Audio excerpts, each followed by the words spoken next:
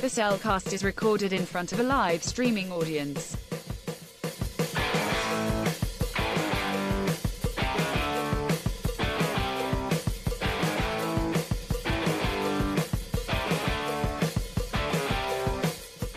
Hello and welcome to another episode of Cellcast.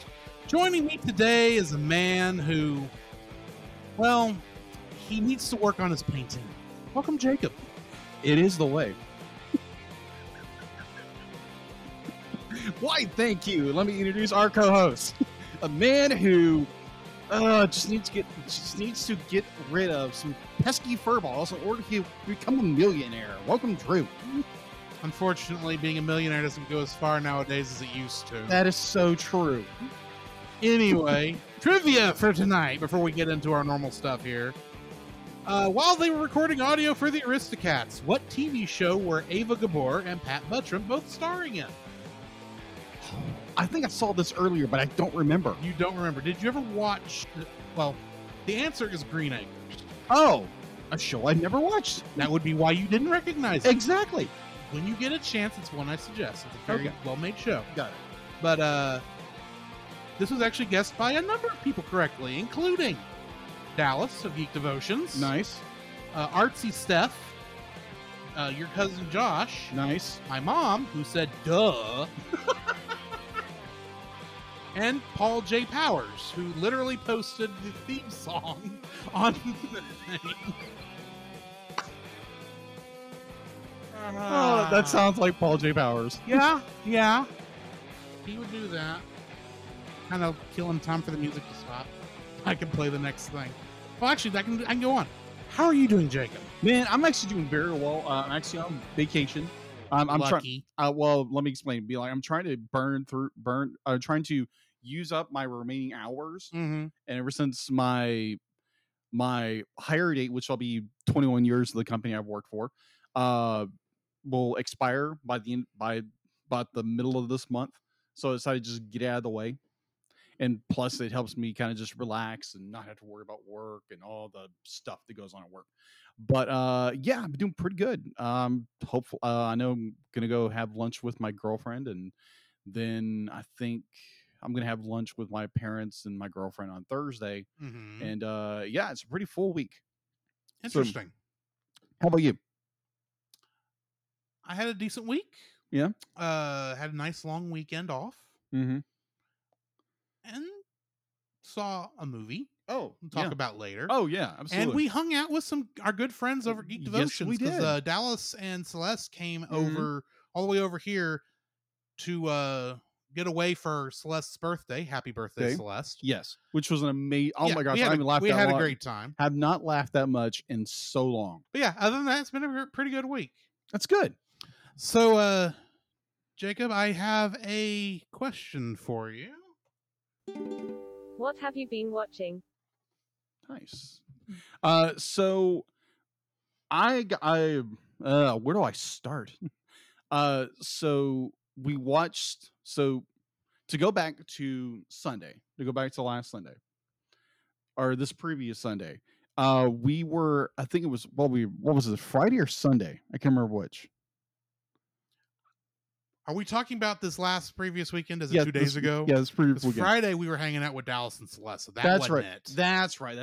Because it had to have been Sunday. Yeah, because I'm getting events mixed up. So Sunday we're hanging out, and we wound up watching Psych of all shows. Lovely show. I love this show. So I've in previous I'd only seen probably snippets and probably half an episode and not getting what's going on. So we watched 2 episodes. Yes. Which was we watched the pilot and Spelling Bee, where Spelling Bee was misspelled. The title. Yeah. Overall, great series. I'm going to add it to my queue on I think it's on Netflix, I think. It's in a lot of different places. I believe it's actually still free on Peacock. Ah, okay. Including the movies. Really? Yeah. Interesting. There's two movies, I think, and a third one is in development. I think. It's been a while since I looked into it. So yeah, watch that. I'm planning to watch more, a lot with other stuff I'm watching. Right. And then yesterday I got off work and obviously everybody knows Top Gun Maverick came out over the weekend, I believe. And so I went and watched it after work, and oh my gosh, such an amazing cinematic just masterpiece. Oh, a movie that takes so much nostalgia cues from the original and just amps it up, pushes into overdrive. Right. And just be like, it's a very well told story. It's one of those movies that makes you laugh, it makes you cry, it pushes you to the edge of your seat and pushes you back into the seat with just how amazingly well done this movie is. And I think Tom Cruise is top of his game in this movie. As one reviewer said, he's probably one of the last true Hollywood stars out there, which I would somewhat agree with and highly be like it's debatable. Yeah. But overall, I really highly enjoyed this film. I would hopefully go see it again. I would definitely be picking this up when it comes to the physical format. So while I'm off, this is my first day off for my vacation. So my dear friend has been pushing me in a very friendly Christian way to complete Mandalorian season 2. I would like to point out that he had a chance to do this 2 years ago. Yes. When we were met at our friend Chase's house. Yes. And we went through the whole season in one night, but somebody decided he was tired. I was tired. Not tired enough. So either... And now you got to watch through Book of Fett. I do. Because you'll need to watch that before Mandalorian season 3. I'm not surprised. that is on the agenda for this week. Okay. So I watched all the way through season... I mean, the whole thing is Grogu and friends, if we're being honest. But... Apparently, it's what I keep hearing. So I finished season 2 of The Mandalorian. Very well done story. Like always, when it comes to these, newer Disney films or Disney TV series that Disney Marvel is pushing out. Lucasfilm was doing, and just incredible. But like, you have a story where season 2 is, if you haven't seen Mandalorian season 2 or 1, go watch it. It's on Disney Plus. Go check it out. Definitely be like, yeah, it's just good storytelling. It's sci-fi Western. Pretty much. Yeah. And season 2 is very much about the father-son relationship between who we now know as Grogu and Mando. And it's just very well done. And the ending's just like, oh, okay. I expected it, but I didn't expect that in that manner. And it was like, okay, that's cool. I like to point out that while no one's really happy with the name Grogu, a lot of people have just come to accept Grogu's name. Yeah. Instead of just calling him Baby Yoda, because Baby Yoda really wasn't a name. Right. You realize everyone still calls him Mando, even though we know his name? Yeah. What is his name? I had to ask you. Jin Djarin, I think. I could be wrong because the name just goes like, oh yeah, they did say us his name. It's Mando. Yeah. So I watched that. I know him as. Watch that, and hopefully this week I'll start watching the book of Boba Fett. I always butcher that. Now here's my explanation. I know. No. The funny part with what you just said was you went from Bobo to Bubba, and then you combined them to make Boba. That's what was funny. So here's my explanation why I've always said Boba Fett. So when I was younger, when I started watching Star Wars, I'm watching Star Wars episode 6, the Return of the Jedi. It's where Boba Fett dies. Yes, basically. So doesn't. Except he. That's not a spoiler. I know it's not a spoiler. Mando. Yes, I know this. So watching this movie, and where Han Solo, he's hanging over the bars, he's trying to help his friend, and Chewie says something like, "Boba Fett, where?" He turns around, knocks Boba Fett off the barge, and he goes into the Sarlacc pit. And so when I was younger, I heard Bubba. I heard Boba Fett, and I've always called it Boba Fett. Until to meet this wonderful gentleman, he's like, "No, it's Boba Fett." It's because I find it fun to correct your incorrect pronunciations of things. So yes, that's where it comes from. Boba Fett. I literally have to mentally check myself when I say Boba Fett. Right. So yes, I liked how you actually quoted Han Solo's line correctly. Yes, Even though you actually called him Boba Fett as the way Han Solo calls him Boba Fett. but for But some then reason, then immediately after that he says Boba Fett. It's like something both wrong and right about this whole thing. I don't know. When I was younger, I heard Boba Fett. I still, when you say Boba Fett, I just imagine Oh gosh, the whole armor, but instead of it being, him being nice and slim, he's just got a big pot belly. and he's wearing a trucker's cap. Yeah, that's what I'm saying. Oh my gosh. And you can't see it underneath the No, helmet you because can't. he's got the helmet on, but he's got that long piece of straw coming out. It's sticking out underneath the helmets. Exactly. That's just what's on my mind every time you say Bubba Fett. It's better than some Bubba things I've heard, but we are not going there tonight. Oh my gosh. So either or, I am planning to watch the book of Boba. I'm saying it wrong again. Go figure. Just say Book of Fett. Book of Fett. I'm gonna watch the Book of Fett. In fact, I think that's what it's actually called, the Book of Fett, not the Book of Boba Fett. Either or. Before Drew has a shark or something over here for me saying something wrong. It doesn't matter. Either or. So I'm getting my notes done. I'm almost done with Mandalorian season 2. I'm at like the last episode, and it's okay. I get my notes done. So I'm getting my notes done. I turn on. Oh, what was it? I had it. Almost. Deedlet. Thank you. So I turn on Spider-Man, the animated series from the 90s. It's on Disney. Yeah, exactly. It's cheesy as all out. The one episode 2 episodes I watched. Right. Yeah, it's good, but it's still like you see all the imperfections in the animation, the whole bit, but it's still good. It's still very good. And so then I finish Mandalorian season 2, and be like, okay, it's something to unwind, just have fun with it. And so I plug in Darkwing Duck, because you can't go wrong. Yeah, with let's Darkwing get Duck. dangerous. Exactly. And and then something slipped your mind that we'll have to come back to later. Yeah, something very long and blonde slipped my mind. I'm sure your girlfriend loves to know you watch something with a person with long blonde hair in it. I don't think that correlation's been applied yet. Anyways, I think I stuck my foot in my mouth. I feel like I did, but either or. So what have you been watching?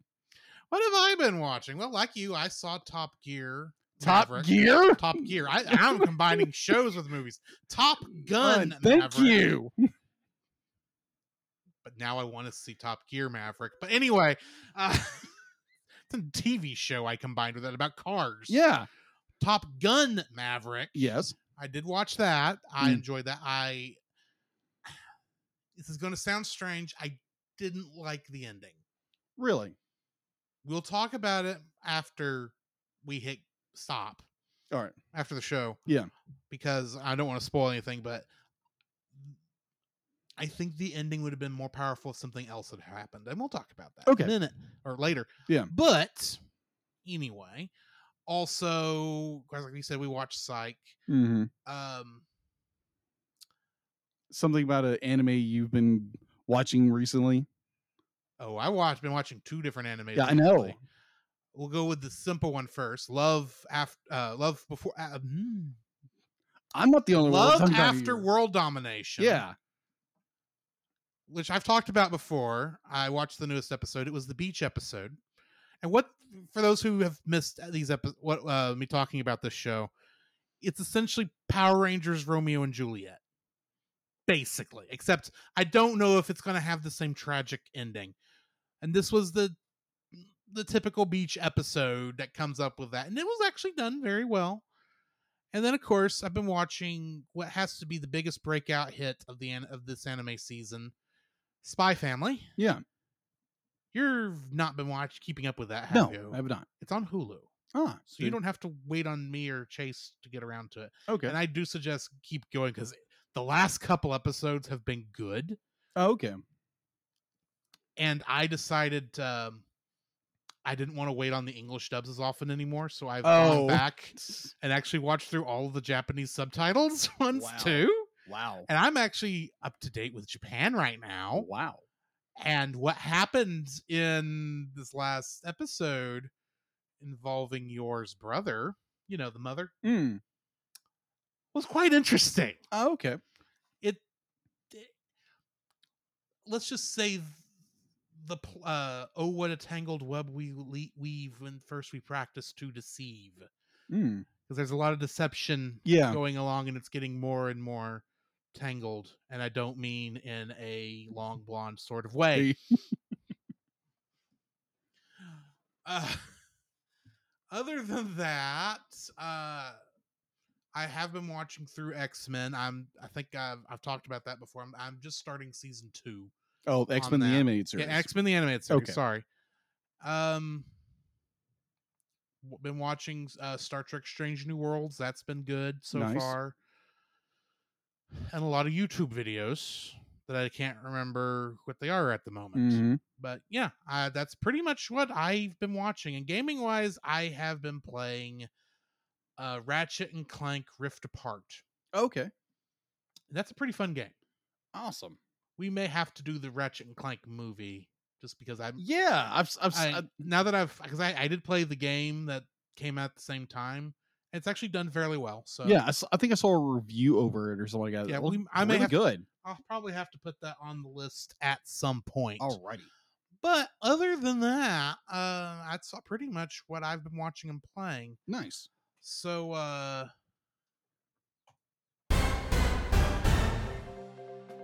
The Cellcast News with your host Jacob Heron.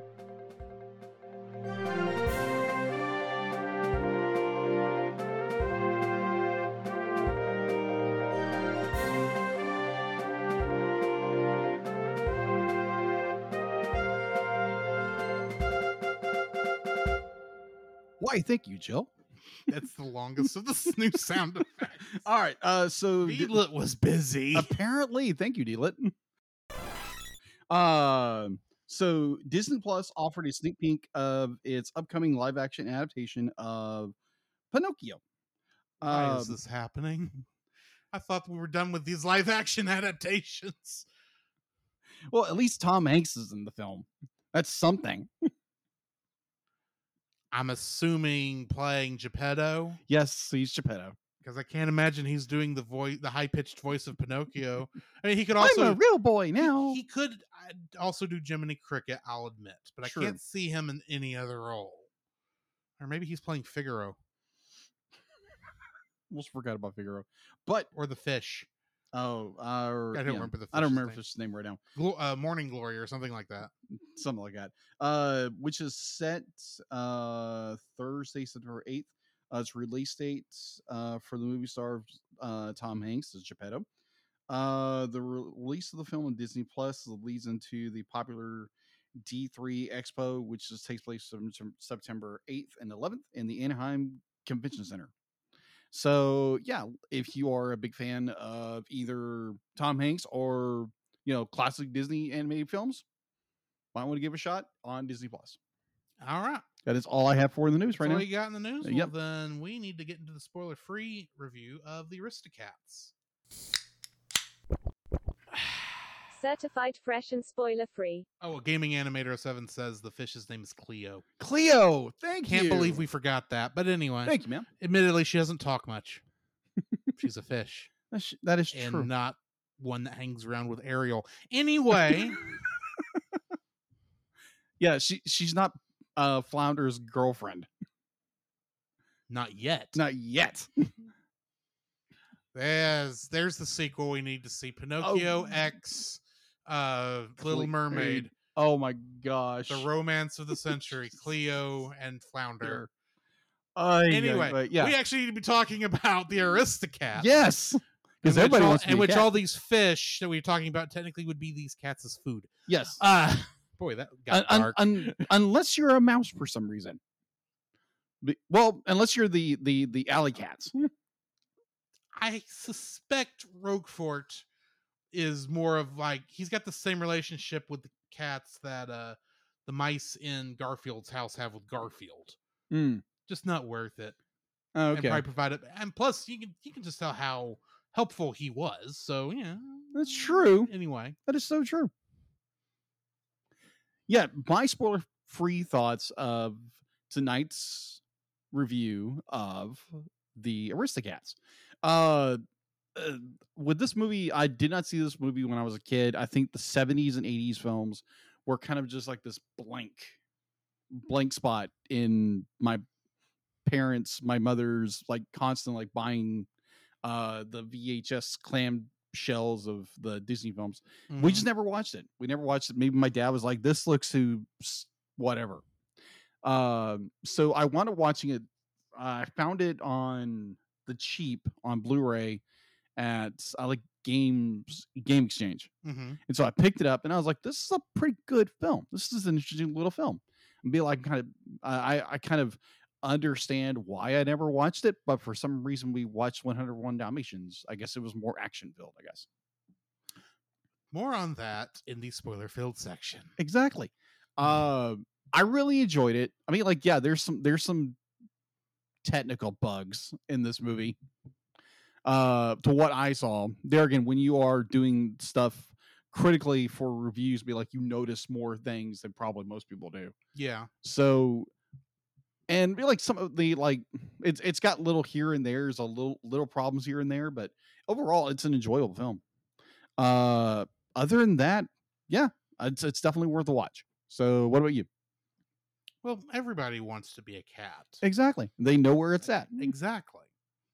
And that was, for the most part, what I knew about this movie prior to watching it. Because the only this one I had not watched, I think, before. So, yeah, I mean, I only knew the song because I think it was on a Disney sing-along songs VHS I had back in the day. For you children at home, a VHS was this black plastic thing that had magnetic tape in it that we recorded stuff on so we could watch it on a VCR. A VCR played VHSs. It's like a DVD player, but louder. Yeah. Much louder.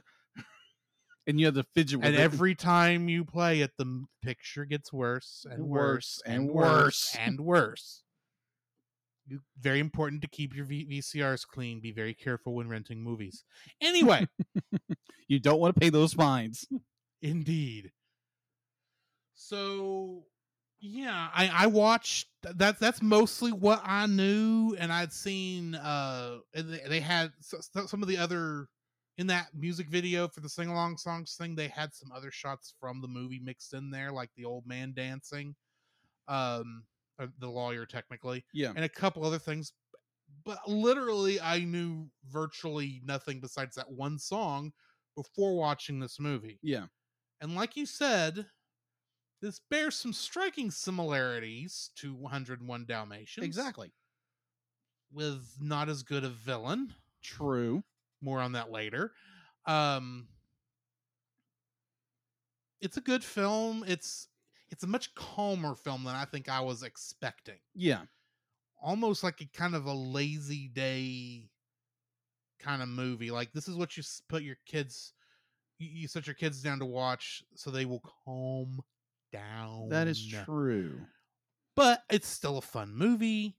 There's a couple of fun parts in it. It's different from, I think, pretty much every other movie that was around it in the Disney release schedule. But I mean, it worked. It was done very well. Well, good deal. Well, that brings us to the end of our spoiler-free section, which means we will get to spoiling this right after the bumpers. The Cellcast would like to thank the following patrons: Josh Adams, Ashley Cronin Bitter. To get your name on the show, plus uncut episodes, early access to the Cellcast Plus reviews and special art from Jacob, please donate to us on Patreon. This podcast is a proud member of Culture Box.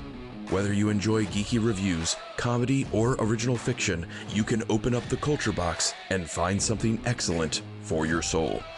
Point your web browser to culturebox.media. Geek Devotions is a collaboration of devoted geeks that are devoted to letting people know that they are loved.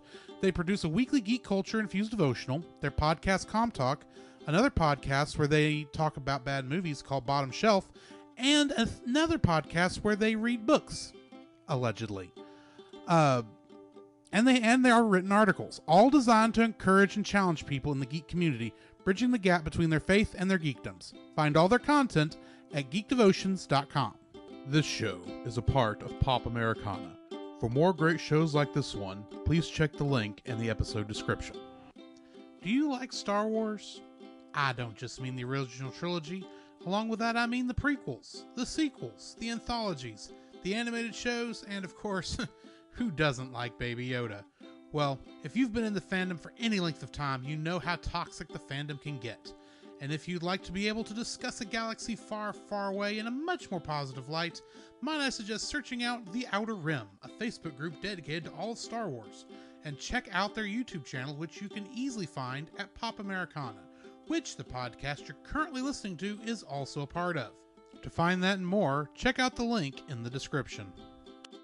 And I will point out that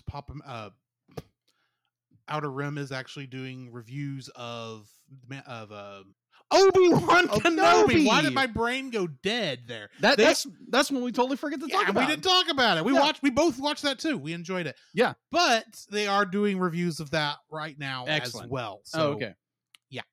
The following is a spoiler-filled review for the movie The Aristocats. Listener discretion is advised. Not that there's actually that much to spoil. Anyway, The Aristocats was directed by Wolfgang Reitherman, who, of course, directed The Jungle Book and Robin Hood. Yes. We catch a theme here. There's going to be a theme here, by the way.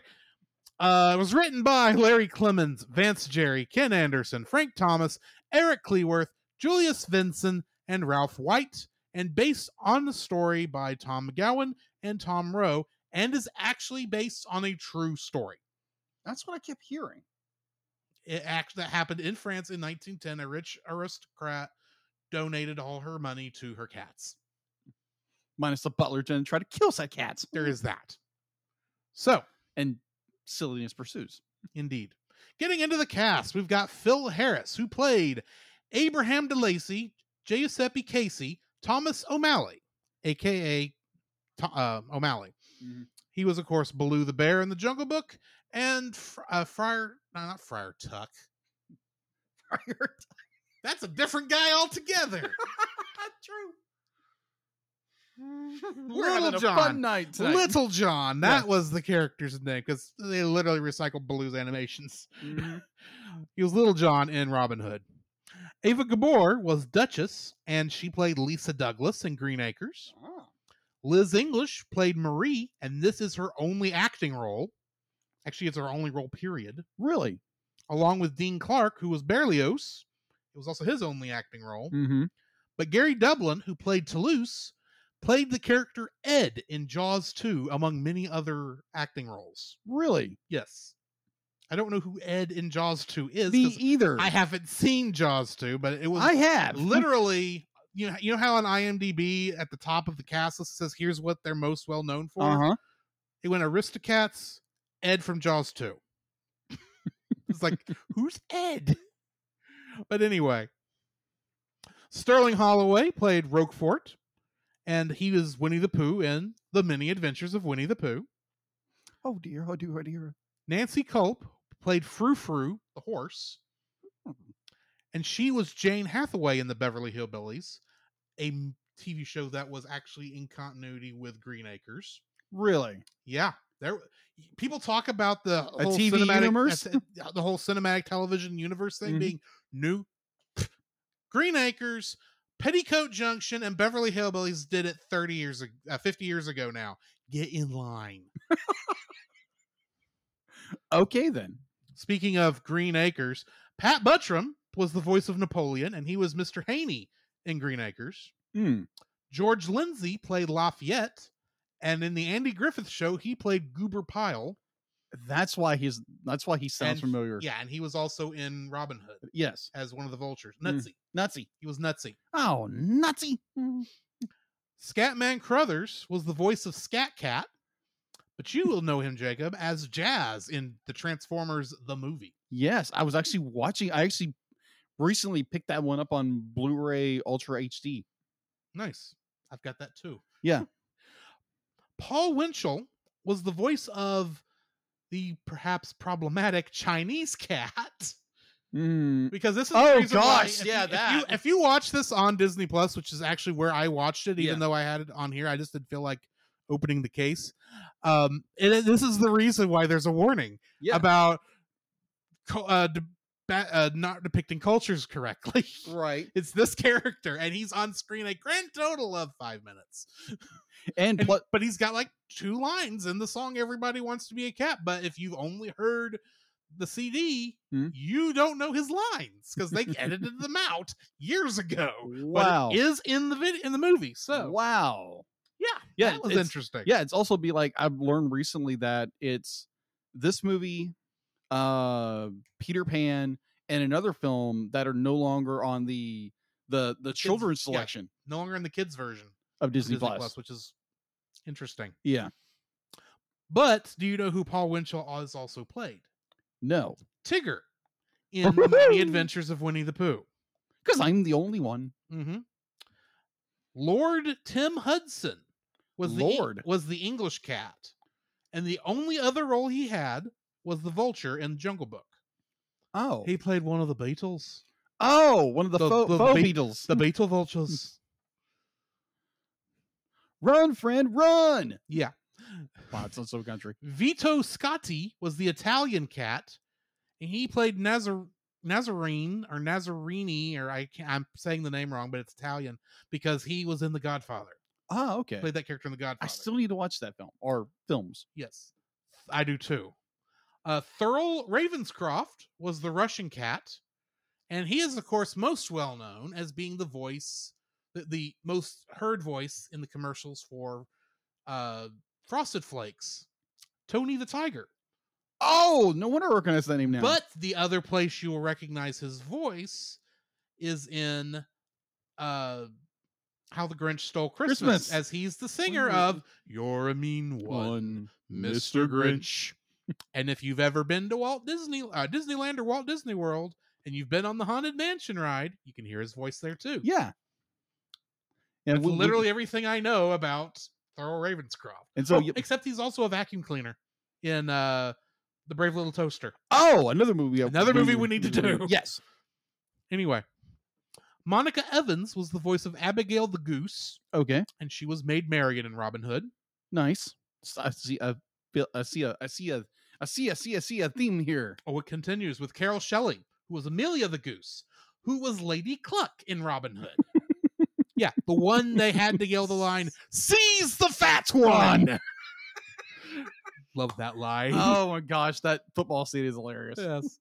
Bill Thompson was the voice of Uncle Waldo. And I did not realize this when I heard his voice in here. He's Mr. Shmee in Peter Pan. Really? It does not sound like him. No, it doesn't. But it's him. Wow.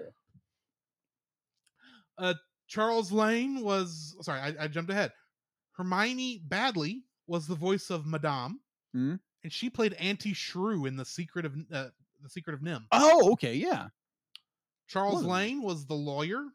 Mm-hmm. And he played Nosy in the movie Mr. Smith Goes to Washington. Okay, another good film.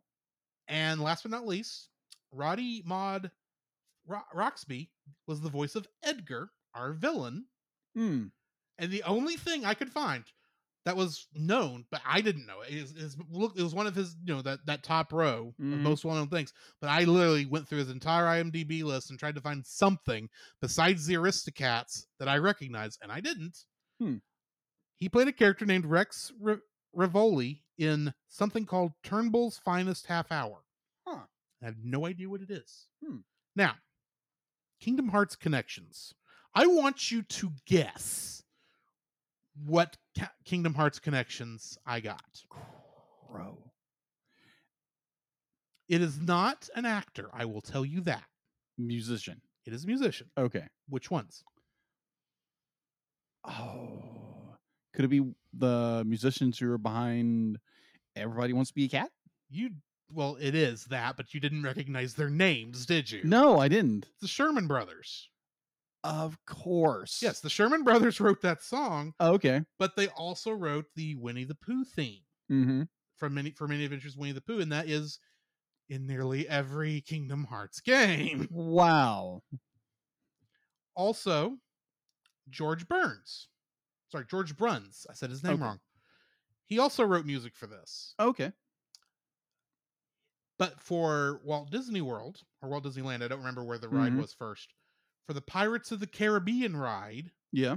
he wrote Yo Ho, A Pirate's Life for Me. Really? Yes. Which is in Kingdom Hearts 2 and Kingdom Hearts 3. Yeah.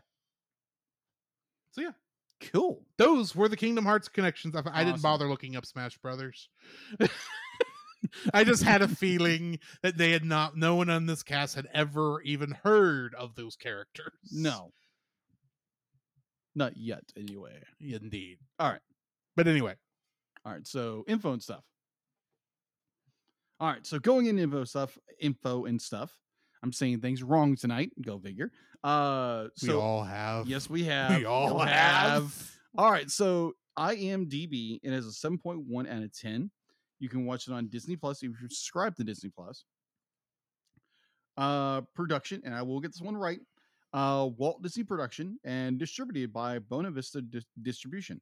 Release date was it premiered on December 11th, 1970, and released statewide and assuming the rest of the world on December 24th, 2000. That's a wrong decade. Wrong millennium. 1970. So going into box office, had an estimated budget of $44 million. Its opening weekend was $1.1 million on April 12th, 1987. Okay, that's off. It's more like 1977. Yes. Except it's got to be sooner than that. Yes. So was that home video? No, it's the US. I'm presuming this is probably a later re-release. That's got to be a later re-release. It has to be. So that could be 87. Yeah, it's probably 87 release. Because I know that Disney was very big in re-releasing their movies in theaters. Yes, over and over again. They were. So its U.S. gross, according to that date, was $37.4 million, and the world gross was similar. I know the movie is grossed tremendously much more over that time. I think it was $191 million. Either or. Let's get into home release. It was released originally on VHS in Europe on July 1st, 1990. That's when VHS started coming to their own, was 1990. A vast majority of them was in 1990. And then in the UK, or the United Kingdom, in 1995. It was first released on VHS in the United States, or in the North America district, on April 24th, 1996, as part of the Masterpiece Collection. In July 2020, Walt Disney Home Release launched the Gold Classic Collection of the Aristocats, was released on VHS for the first time on DVD on April 4th, 2000. The DVD contained, contained the film in 1.33:1 ratio, enhanced to Adobe 2.0 surround sound. The Gold Collection release was quietly discontinued by 2006. A single disc special edition DVD, previously announced as a 2-disc edition. Apparently, they were going to release a 2 disc and went down to a 1 disc on February 5th, 2008. Disney released the film a first time on Blu-ray on April 21st, 2012. The 2-disc special edition Blu-ray DVD combo pack had features of newly digital transfer and bonuses. A single DVD edition was also released, and it was eventually released on Disney Plus, where I watched, and I think you watched it as well. Yes. So interesting about sequels. There was going to be Aristocats 2 originally. So it was planned. It was planned to be released in 2008, but it was eventually scrapped. This is a quote from Tom Carter, who apparently worked on the project. To make the Aristocats 2, we tried to distill the essence of the original film into. In the first film, the kitten's nemesis was a misguided butler intent on stealing their fortune. The sequel created a similar dynamic by putting them against a jewel thief on the open seas aboard a luxury cruise ship. To make a long story short, Aristocats 2 was eventually shelved because of the skepticism by the executives that it would make it that it would find it would have triple difficulties finding an audience in a more complex market. It's one of those disappointing things that happens in the film industry from time to time, and that's an interview from Todd Carter. So yes, apparently there was a heck, they as I read the entire article, and apparently they had spent so much money and so much time in development that they were given a 4-week window to throw a pitch together, not just one, not just one segment, but all three. Like what do you call those? I'm sorry. Where it's pitches? No, it's like the first half, second half, third half. Acts? Yeah, acts. Thank you. But like they were sorry, can't my words fail me tonight. Fine. They had to put the 4-act structure of the story together in 4 weeks. So they pulled off the impossible in like 2006. But they got it done. Ultimately the movie was shelved, but the treatment they did for it, the pitch for it is actually, I think it's on Vizio or something, not Vizio, but it's available online. It's available on. So if you want to go check out what if Aristocats 2, you can go check it out. It's interesting. It's all voice and everything. And I think Jim Cummings is in it. That would make sense. Yeah. He was an easy actor for them to get a hold of. True. And this was 2006, 2008. So yeah, so we could have gotten an Aristocats 2, and it probably would have been as bad as Cinderella 2. Probably. I've heard Cinderella 3 is actually pretty decent, 3. I've not seen it. Yeah, 2 was a drudge to go through. One day we will have to be forced. We will. To go through. Yes, we will. Those. But apparently they were given like so much. We got to do Cinderella 1 first. They were given so much like independent freedom to do what they want with the story. So they were able to like expand and just do different things, and it sounded like a really interesting film, unlike a lot of the direct-to-video stuff that came out. But either or, so yeah, we will most likely never get an Aristocats 2. So that's all I have for info and stuff. All right, getting into the summary. In 1910, Mother Cat Duchess and her 3 kittens, Berlioz, Marie, and Toulouse, live in Paris with retired opera diva Madame Adelaide Bonfamille, my apologies, and her English butler Edgar.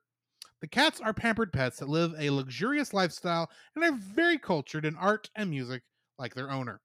One day, while preparing her will with lawyer George Hautcourt,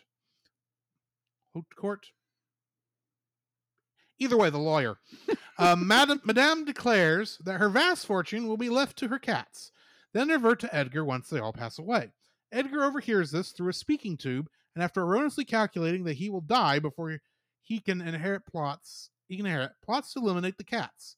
Okay, now first off, I have a problem with his math. In the movie. This is not big enough for me to bring up later, because it's kind of funny. But he does make the assumption that all cats have 9 lives. Actually have 9 lives. Wow. And he figures that they will each live 20 years for each life. Of course, they're all going to die by that calculation. He's going to die before they do that calculation, but you still did it wrong.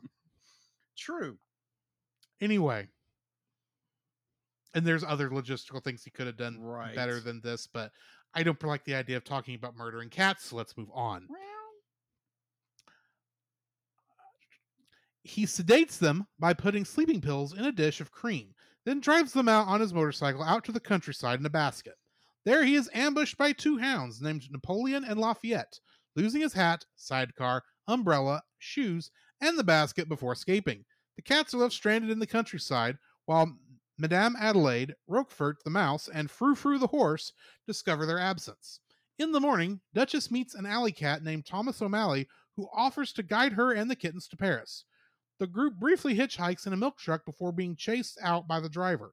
Later, after crossing a railroad trestle, the cats narrowly avoid an oncoming train, and Marie falls into the river. O'Malley immediately dives in and rescues her, and is himself rescued by Amelia and Abigail Gabble, 2 British geese on holiday. The geese lead the cats to the outskirts of Paris, then depart to deal with their inebriated Uncle Waldo. Meanwhile, Edgar returns to the countryside to retrieve his possessions, the only evidence that can incriminate him, from Napoleon and Lafayette, and after some difficulty, ultimately succeeds. Traveling across the rooftops of the city, the cats meet up with O'Malley's friend Scat Cat and his musicians, who perform the song Everybody Wants to Be a Cat. After the band has departed, O'Malley and Duchess converse on a nearby rooftop while the kittens listen at a windowsill. Duchess's loyalty to Madame prompts her to decline O'Malley's marriage proposal. The next day, Duchess and the kittens return to Madame's mansion. Edgar finds them before Madame does and places them in a sack, and deciding to ship them to Timbuktu. By the way, he puts that sack in a trunk. I just want to put that out there. Yeah, he puts it in a trunk. Because this left that out. Yeah. Roquefort catches up with O'Malley at Duchess's instruction, and O'Malley returns to the mansion, sending Roquefort to find Scat Cat and his gang. Though he struggles to explain the situation to the Alley Cats, Roquefort successfully brings them to O'Malley's aid. O'Malley, the Alley Cats, and Frou Frou fight Edgar, while Roquefort frees Duchess and the kittens. At the end of the fight, Edgar is locked in his own packing case and sent to Timbuktu himself, never to be seen again. The Aristocats return to Madame Adelaide, who, ignorant of the real reason for Edgar's departure, rewrites her will to exclude him. After adopting O'Malley into the family, Madame establishes a charity foundation housing Paris's stray cats in the mansion. Scat Cat and his gang are the first to move in and reprise their song so loudly that the 2 hound dogs can hear it out in the countryside. Yeah, that's what happened. Yeah. Getting into the trivia for this, as I stated at the beginning, Ava Gabor and Pat Buttram were both starring together in the TV series Green Acres, 1965, while recording voices for this animated film. The Aristocats was inspired by the true story of a Parisian family of cats circa 1910 that inherited a fabulous fortune. This is the last animated feature to be approved by Walt Disney and the studio's first animated feature to be entirely completed after his death. However, it should be noted that Disney had spent some time working on the story of The Rescuers, 1977, released 7 years later, around the time The Jungle Book, 1967, entered production. The character of Scat Cat was designed to be voiced by Louis Armstrong. The character's look was modeled after Armstrong, the way he played his trumpet, his roly-poly physique, right down to the prominent gap between his teeth. However, Armstrong was unable to record a single line due to illness. His replacement, Scatman Carruthers, was directed to pretend you're Satchmo. Really? Yeah. The Sherman Brothers talked Maurice Chevalier out of retirement to sing the title song. It was his last work before his death in 1972. The characters of Toulouse and Berlioz are named after 2 famous French artists, painter and illustrator Henri de Toulouse-Lautrec and composer Hector Berlioz. The dogs, Napoleon and Lafayette, are both named after famous French generals, Napoleon Bonaparte and Marquis de Lafayette. Napoleon was the Emperor of France who conquered much of Europe. Lafayette was a nobleman who helped the Americans during the American Revolution. This was originally intended as a 2-part live-action installment of the TV series The Magical World of Disney in 1954. Really? Yeah, that would have been an entirely different thing. That would have been. O'Malley's appearance was actually based on that of his voice actor, Phil Harris. Originally, there was, like you said, there was meant to be a direct-to-video sequel called Aristocats 2. Mhm. It was intended for a 2007 release, but production was canceled in 2006 after John Lasseter became head of animation at both Disney and Pixar. Mhm.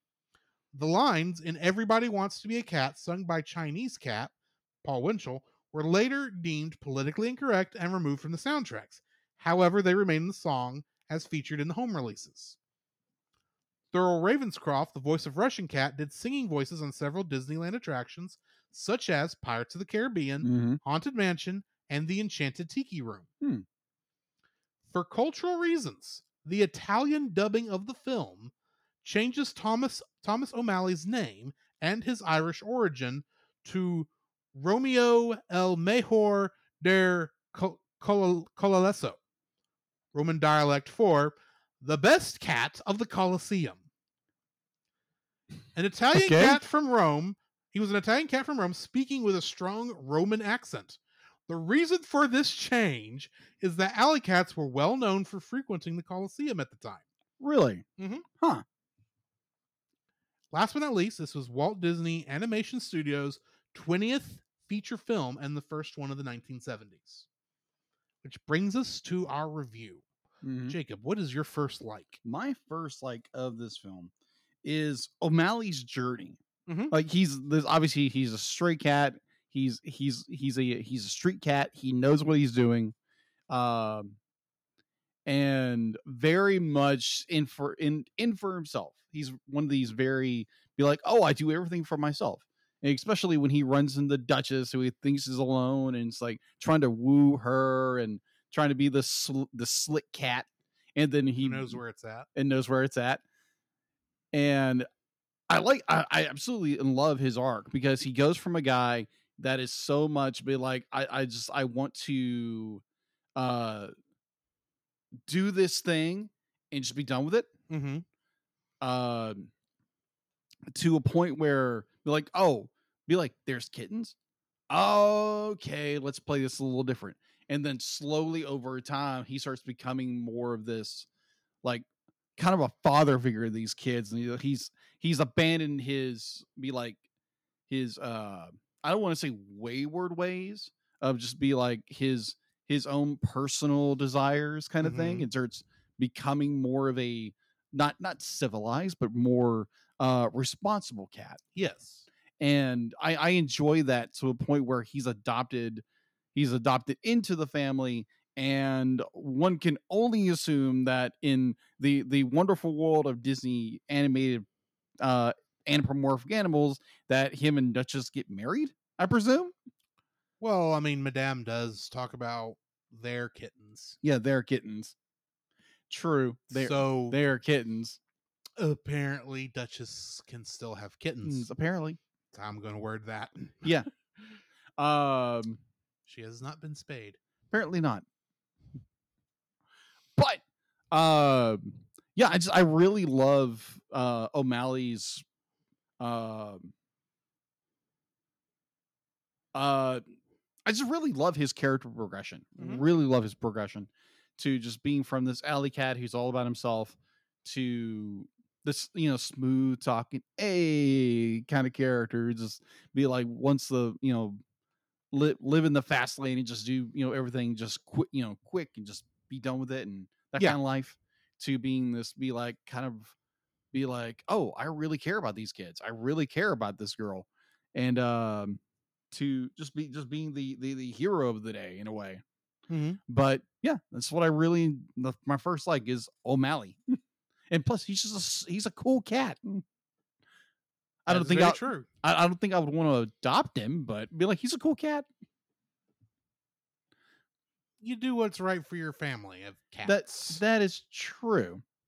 I know Drew would probably adopt him. Except I don't want to pay pet tax, and except it may have been cheaper in Paris 1910, but that is true. There were other problems coming. That is true. Not getting into that. No. First World War, that kind of thing. Second World War. Although the cats would be dead by then. Yeah, that's true. Kind of a That got- bombing thing. Once again, that got dark. Yeah, really dark. Anyway, my first like the song "Everybody Wants to Be a Cat." Because this is just such a catchy It is. I agree. song. And I'm not going to say it's true, but kind of is. It's a fun song. It's got great visuals. Mm-hmm. The fact that the pampered pets are able to jump in and hang with these guys and actually move with the music and even participate, because you've got Berlioz actually jumping in and playing piano with Scat Cat, which was fun. The whole thing was just that whole song is a reason it comes back at the end. It's because it's the best song in the movie. Yeah, it's not that the other songs are bad, mind you. It's just this is the best one. It's the reason why everyone knows this one and not any of the other songs. Which the only one off the top of my head I can think of is that arpeggio song. But yeah, this is Everybody Wants to Be a Cat is the best song in the film in my opinion, and it's enjoyable and I enjoyed the sequence. I agree. Yeah. I would definitely follow up. Yes, my number 2 is definitely Everybody Wants to Be a Cat sequence, because it's the use of color, the use of lighting, the techno disco ball kind of, because it is the 70s. It is the dawn of the 70s. Yes. And just the use of color, the energy of the animation, the song itself is so incredibly catchy that it'd be like it's stuck in your head like all the time. And it's an enjoyable scene. It's very fun, and it's just one of these rompous comedy bits that, like, yeah, it does have the problem with be like the cultural thing, but that was the 70s. Yeah, that was the 70s, and but like, yeah, we've as a culture we've kind of be like, hey, let's be respectful of other cultures. But overall, be like, I thoroughly enjoyed it. I thought it was a really well done scene. The song is catchy, and I'd be like, I'm not wanting to repeat you, but it's just the jazz, man. It's just got such an amazing movie, amazing songs, an amazing song. Like, I'm applying it's another song. Yeah. Because there is the reprise of it at the end. And yeah, I just thoroughly enjoy it. It's a great song and a great scene. So before we move on, I do want to touch on one thing about Chinese Cat. Yeah. Honestly, I don't think the intention was to make fun of Chinese people. No, I don't think it was any either. more than Russian Cat was making fun of Russian people. Yeah, I agree. English Cat was making fun of English people, or Scat Cat was making fun of jazz players. Yeah, agreed. I think that was actually an attempt to actually be inclusive. Yeah. Oh, the problem is they went too far in not the mockery, but the parody of the culture. Yeah, agreed. And and at least they did at least pick a Siamese cat, which for that role, which makes sense. Yes. But this is the same problem they had with Lady and the Tramp, with those Siamese cats. Yeah. In fact, I wonder to some degree if this Siamese cat was a throwback to those Siamese cats. If that doesn't mean that it was right to do so. Don't get me wrong. Agreed. But I don't think that was I don't think there was malicious intent. No, there was no malicious intent behind it. Other Disney films, there might be. There may be some more. I mean, especially when we get to Peter Pan, there's some issues there. Yeah. But in this case, I think that this is just a unfortunate overstep on the part of the animators. And I do like songwriters. I do like your point of be like, it's trying to be inclusive of different cultures and recognizing different cultures, but they overstepped their bounds. Overstepped and they overdid it. Exactly. Okay, so you already said your second was that one? Okay. My second is the characters of Napoleon and Lafayette. Oh my gosh. I think we're in step on this one. We might be. Maybe. Pat Buttram and George Lindsay are gems of classic country people. Yes. And they do an amazing job here. And they have, I think, some of the best lines in the film. And of course, they're the ones who actually take out Edgar throughout most of the film, both times. But that whole exchange there, where he's trying to get the baskets In the hat. and the hat and everything, and while they're sleeping, then they wake up enough to make a remark here or there. It's like, okay, this is great. Mm-hmm. I love this in many ways, but and the fact that they get the last lines in the movie and they get the fourth wall break. Yes. Which is that's all it was Yeah. the fourth wall break. Yes, it I was. love how the summary tried to say, "Oh yeah, the music was so loud it can be heard in the Parisian countryside." No, it wasn't. That was just okay. We're at the end of the movie. We're gonna have some fun. We're gonna let everybody dance. This is like the ending of Despicable Me 1, where Goober was dancing on the moon. It's just because he's something he could hear the music. Yeah. It's just that's what you do. It's a dance party. This is the beginning of the dance party meme that Shrek is claimed to have started. Yeah. No, it started with the Aristocats. Agreed. That is my claim. All right. But yeah, Napoleon and Lafayette are just they're the best. I like to say they're the best dogs in the movie, but they're the only dogs in the movie. That is true. But they are some of the I think some of the better Disney dogs out there besides the Dalmatians themselves. So, True. And you have a quantity versus quality problem in that movie with dogs. Mm. But c'est la vie. Well, I think John Travolta did a very good job as a dog. He played Bolt in Bolt. We will get to that. I Yes. forgot about that. Yes. Bolt is you have to realize once you get to the early Disney 3D Mhm. stuff, that's the stuff that just goes. Yeah. Those movies existed. I know they existed. You bring it up, it's like, oh yeah, I remember this movie. Meet the Robertsons. Meet the Robinsons, yeah. But there's a part of me that's always going to look at that.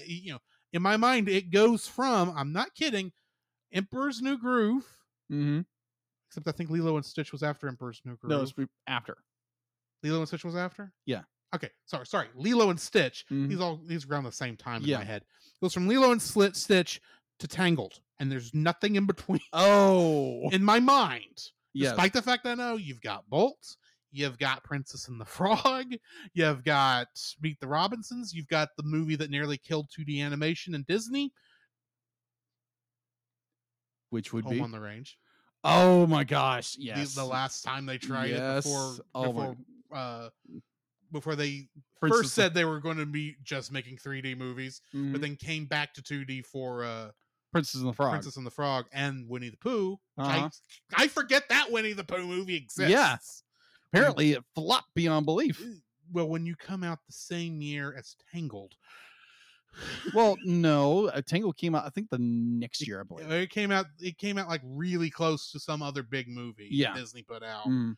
And it was within Disney's ability to not do that. I gotcha. But they didn't. I don't remember what movie it was. I was thinking it was Tangled because Tangled is awesome. But beside the point. Shut up, Retro. Hi, Retro. What were we talking about? Napoleon and Lafayette. That's Yes. what we were talking about. Not the French generals. But yeah, those two characters are my favorite ones in this film. Well, what's your next one, which I'm going to guess Napoleon and Lafayette? Napoleon Lafayette. The encounter they have with Edgar when Edgar is trying to dispose of the cats, and then they run into the two dogs, which is like absolutely hilarious. It's no, I'm the leader. I'm the leader, and we're gonna attack we're gonna go when I say go. Now go. Okay, go. And just be like that scene is absolutely hilarious.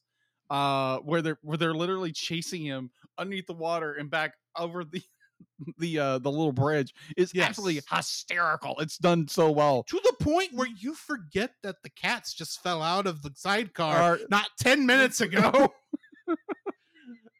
You forget that the whole thing is you're watching Edgar get chased by these dogs, and it's funny and hilarious, and you forget that the cats might be drowning. Yeah, might just maybe, we don't know. Last time we saw them, they were still under sleeping pills. Yeah, they may not survive. Yeah, I'll talk on that in our dislikes, but just like, and then you get the reprieve of that scene where the dogs are now living in luxury with their wrecked sidecar and their umbrella. Oh, please. Those dogs have been living in luxury this entire time. That is so true. All they need for country dogs is cars to chase. Uh-huh. And tires to bite. Tires to bite. That's all they want. Since they have been in doggy heaven since the invention of the automobile. Which would have been about that around that time. So yeah, it's very well done. It's definitely the Edgar is trying to find the evidence, which I'm still trying to figure out. Why would you go back and try to find the evidence? It's all right. No one knows you did anything yet. But I understanding that, but his return to because a guilty criminal always true. Returns so to the scene of the crime. You're the one who listens to the True Crime podcast. That is so you should true. know this. Yes, I know, but then I'm thinking it's like, yeah, I should. Logically, they shouldn't. Yeah, logically you shouldn't, but you do. Logic is rarely involved. That is so much true. It's the criminals are most criminals. Well, most criminals do go back to the scene of crime and relive their deeds. Yeah. But yeah, I should have thought about it. Didn't think about that. But thank you. I think my girlfriend's probably slapping herself in the head. It's like, you really didn't think about that, Jacob. But either or. So they when he returns to go get the evidence, or he's not implemented in the crime, where he runs into them again and hijinks ensues, and it's hilarious. Oh my gosh, I absolutely love that scene. I love those characters, and the reason I said life of luxury, now they have hats, now they have umbrellas, and they have a sidecar to sleep in and a basket. I forget the basket. He has a basket. Mm-hmm. Lafayette gets to sleep in the basket. Right. While Napoleon's in the sidecar. Exactly. That farmer's got to be really confused when he goes out into the field and sees the dogs asleep in a basket and a motorcycle sidecar. Yeah. Yes. So that is my number 3. All right, my last teaching a cat how to swim. Oh gosh. Oh no, you're doing it wrong. The thing is, you bring these geese in, and my first thought is, oh, this is going to be stupid. Because part of me didn't like the characters as soon as I saw the geese. Yeah. I'll admit that. Oh, agreed. But then it's like, oh, that's something you don't see every day, a cat learning how to swim. Let's give him a hand. It's like, no, get him to shore, but still, I want to see how you do this. How are you going to try and teach the cat how to swim? That whole sequence is funny, and it's like, it shouldn't be, because it feels like this is a stupid idea that someone came up with as a gag, but yet I thought it was funny. It was wow. That whole sequence was funny, and you could, because I think we've all been there where some blessed soul or two are just trying to help, but they don't realize they're being more of a hindrance than help. Yeah, been there. We've all been there. Yes, we've all been there. We all try not to be those people. Yeah. But sometimes we are those people. And agreed. It was interesting to see that in here and see how it messed up Thomas O'Malley's day. Yeah. Yeah. So yeah, that's the end of my likes. It's like, man, you're like, yeah, I'm just a wet cat, and those geese didn't help anything at all. Oh, you want me a drowned cat. If this wasn't a Disney movie, as soon as that cat got to shore, oh my god, those would be dead geese. That would be dinner. Yes. They would be cat food. Anyway, let's get into our dislikes. All right. What's yours first one? Oh, going back to Edgar and Lafayette. So this is based in France, right? Yes. Right outside of Paris. Apparently. Right outside of Paris. So why do you have 2 country dogs in Paris? And why are there so many British people in this movie? Exactly. As far as I can tell, the only French characters are the cats themselves, mm-hmm. or Duchess and her kittens, mm-hmm. the horse, the mouse, and Madame, and the lawyer. Yeah. Everybody else is British except for the stereotypical cats. Yeah. What the heck happened? I'm thinking like O'Malley is like He's Irish. he's an Irish cat. Yes. But he talks like he's from New York. Because it's Phil Harris and he only has one voice. Bless his heart.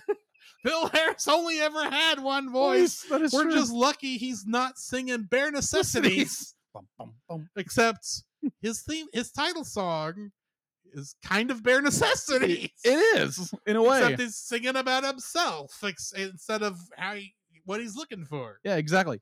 So yeah, it's just I found that I understand. Be like it's a movie and you're not trying to be completely accurate. I get it. I enjoy it, but at the same time, I'm like, why are there American country dogs here? You know, you want another reason? Because you hired really good comedians to be your characters. I need to look at the exact order because I don't remember the order of when they came out. But somewhere between the next movie and the next 3 movies, Robin Hood came out. Yes. Robin Hood was Americans, Southerners in England. And you see that trend throughout the entire 70s. Yes. They do this a lot. Rescuers is the exact same thing.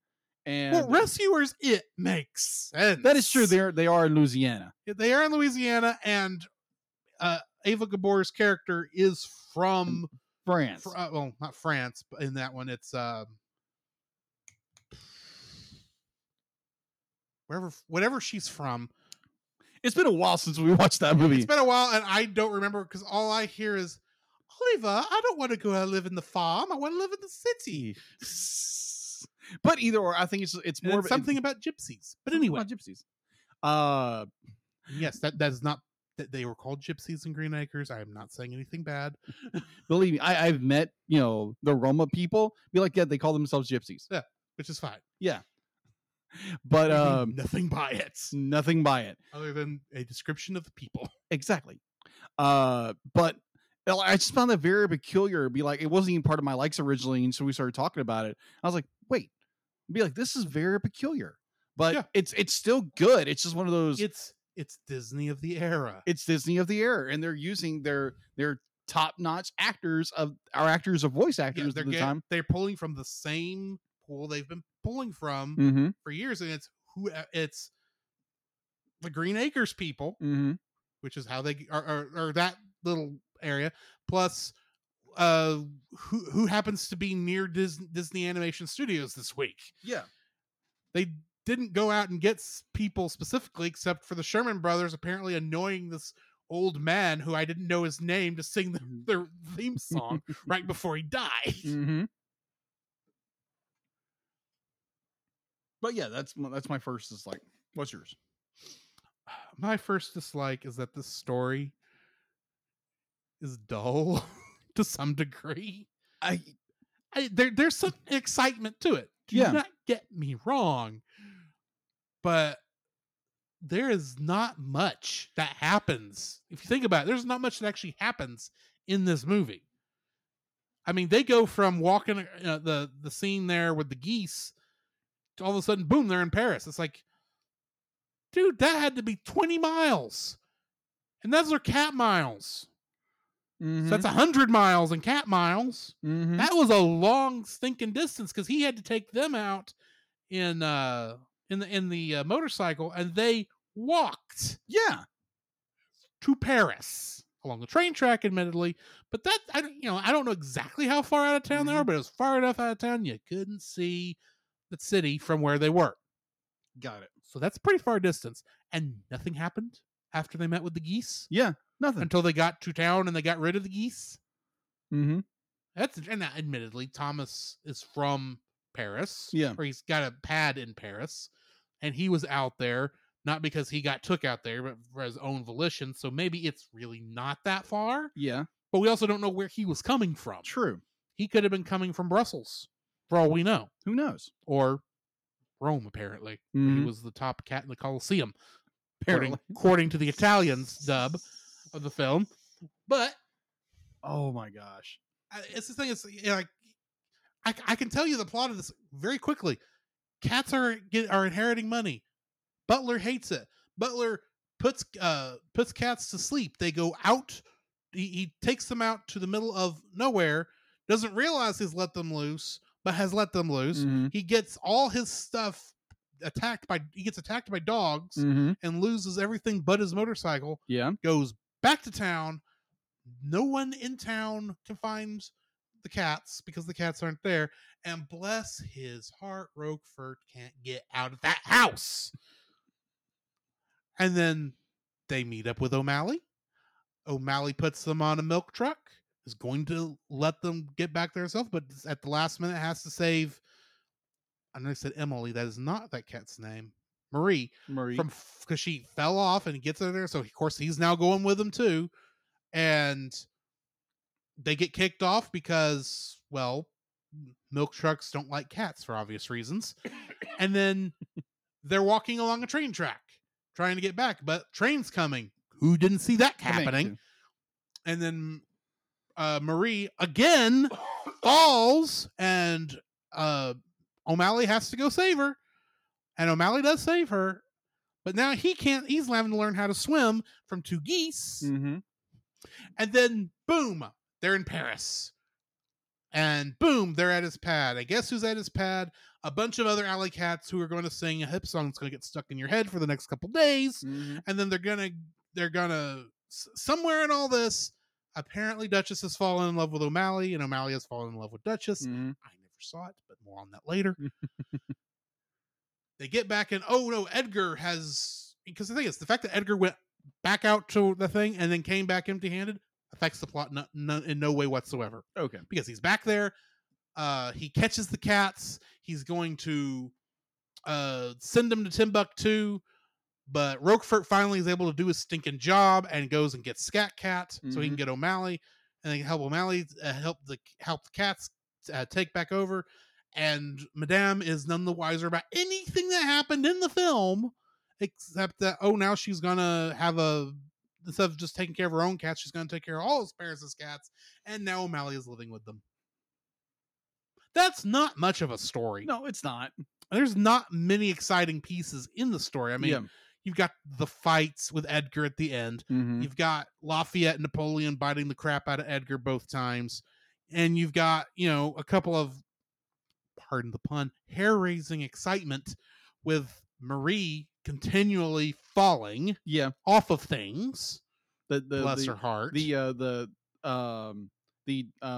trope of the damsel in distress. Yes. And you've got a couple of fun things here and there, but it's like they introduce segments only to get rid of those segments like 5 seconds later. Yeah. Like how quickly they got rid of the geese after the geese showed up. Yeah, agreed. It's like it's a movie set of segments. Yeah. It's not bad. Do not get me wrong, but it's like in general, the story is meh. Yeah. They could have done a little bit more with it. They could have had more plot to it. There's virtually no plot. It's a small, simple plot, which is not bad. Don't get me wrong. It's not.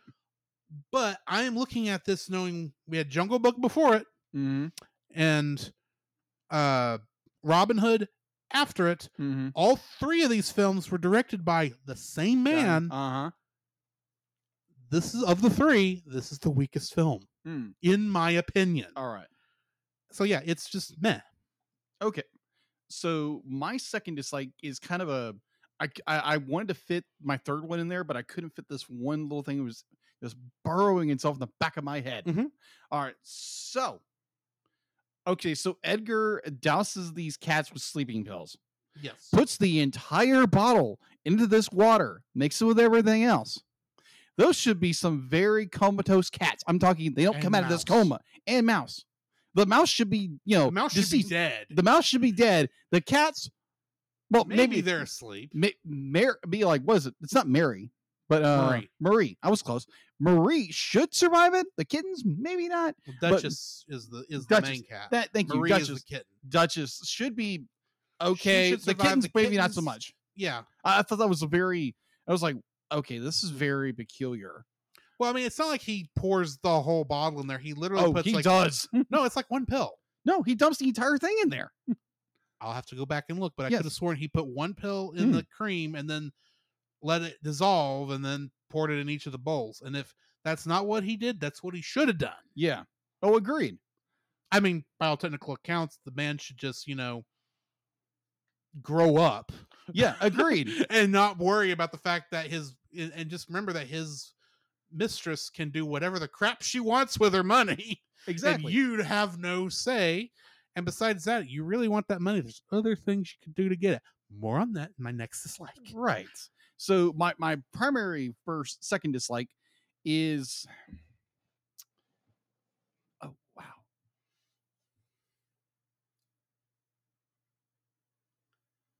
Oh yeah, that's right. Hold on. I got sidetracked and I was like, wait, what was my second dislike? Oh yeah. About 10 years earlier, roughly a decade earlier, Disney did the exact same story except with dogs. Remember what you said earlier about us being in step? Yeah. This is continuing. This is continuing. So I kept thinking about it. I was like, I'm watching this film and be like, this is 101 Dalmatians. So I literally had to check when 101 Dalmatians came out, which was 1961.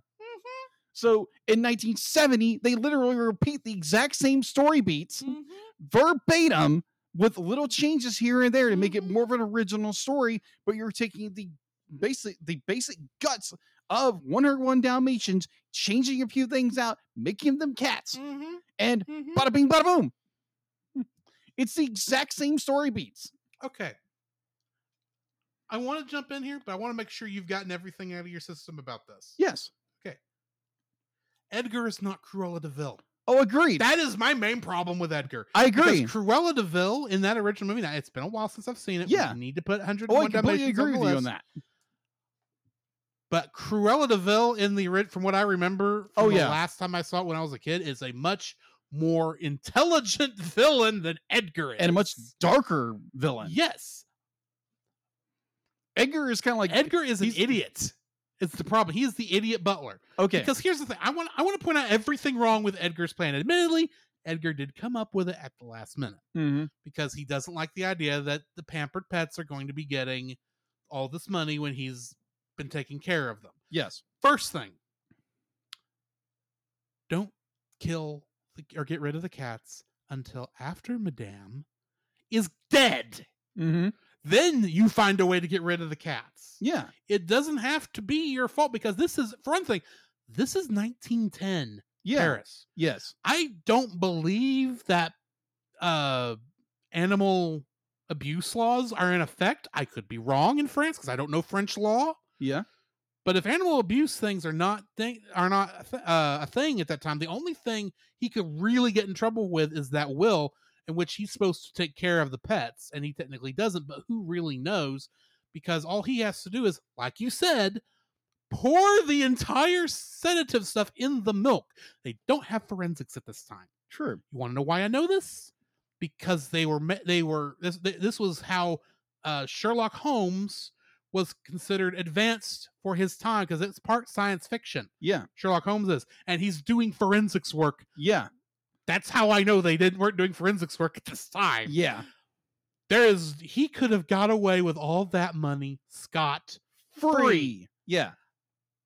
And he didn't because he's an idiot. That's problem one with Edgar. Problem two with Edgar, as a villain, he's a bad villain because his entire motivation is just, I want the money. Yeah. You look at someone like Cruella de Vil, which is going to do harm to animals. She's got a better goal for herself because she actually has ambition. Yeah. She's fashion focused. She wants a fur coat made out of puppy fur because puppy fur would be soft and comfortable. It would be getting a hold of that kind of fur would be fashionable. Well, not fashionable, but it'd give a artistic statement. Yes. It makes, while I hate the idea of skinning 99 puppies alive. Or I would assume they would actually kill them first. But killing 99 puppies so you can skin them and put them in a fur coat, I don't like this idea. Yeah. I want to be very clear.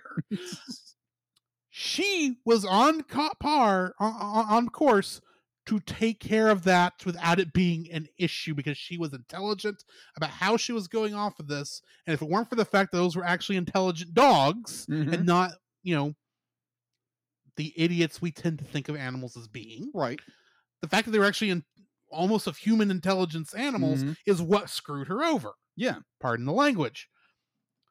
The cats in this film did not have to be as smart as the dogs in 101 Dalmatians to defeat their villain. That is true. Because the villain was an idiot. And literally fumbled himself. Right. And the problem with an idiot villain is it doesn't help your heroes. True.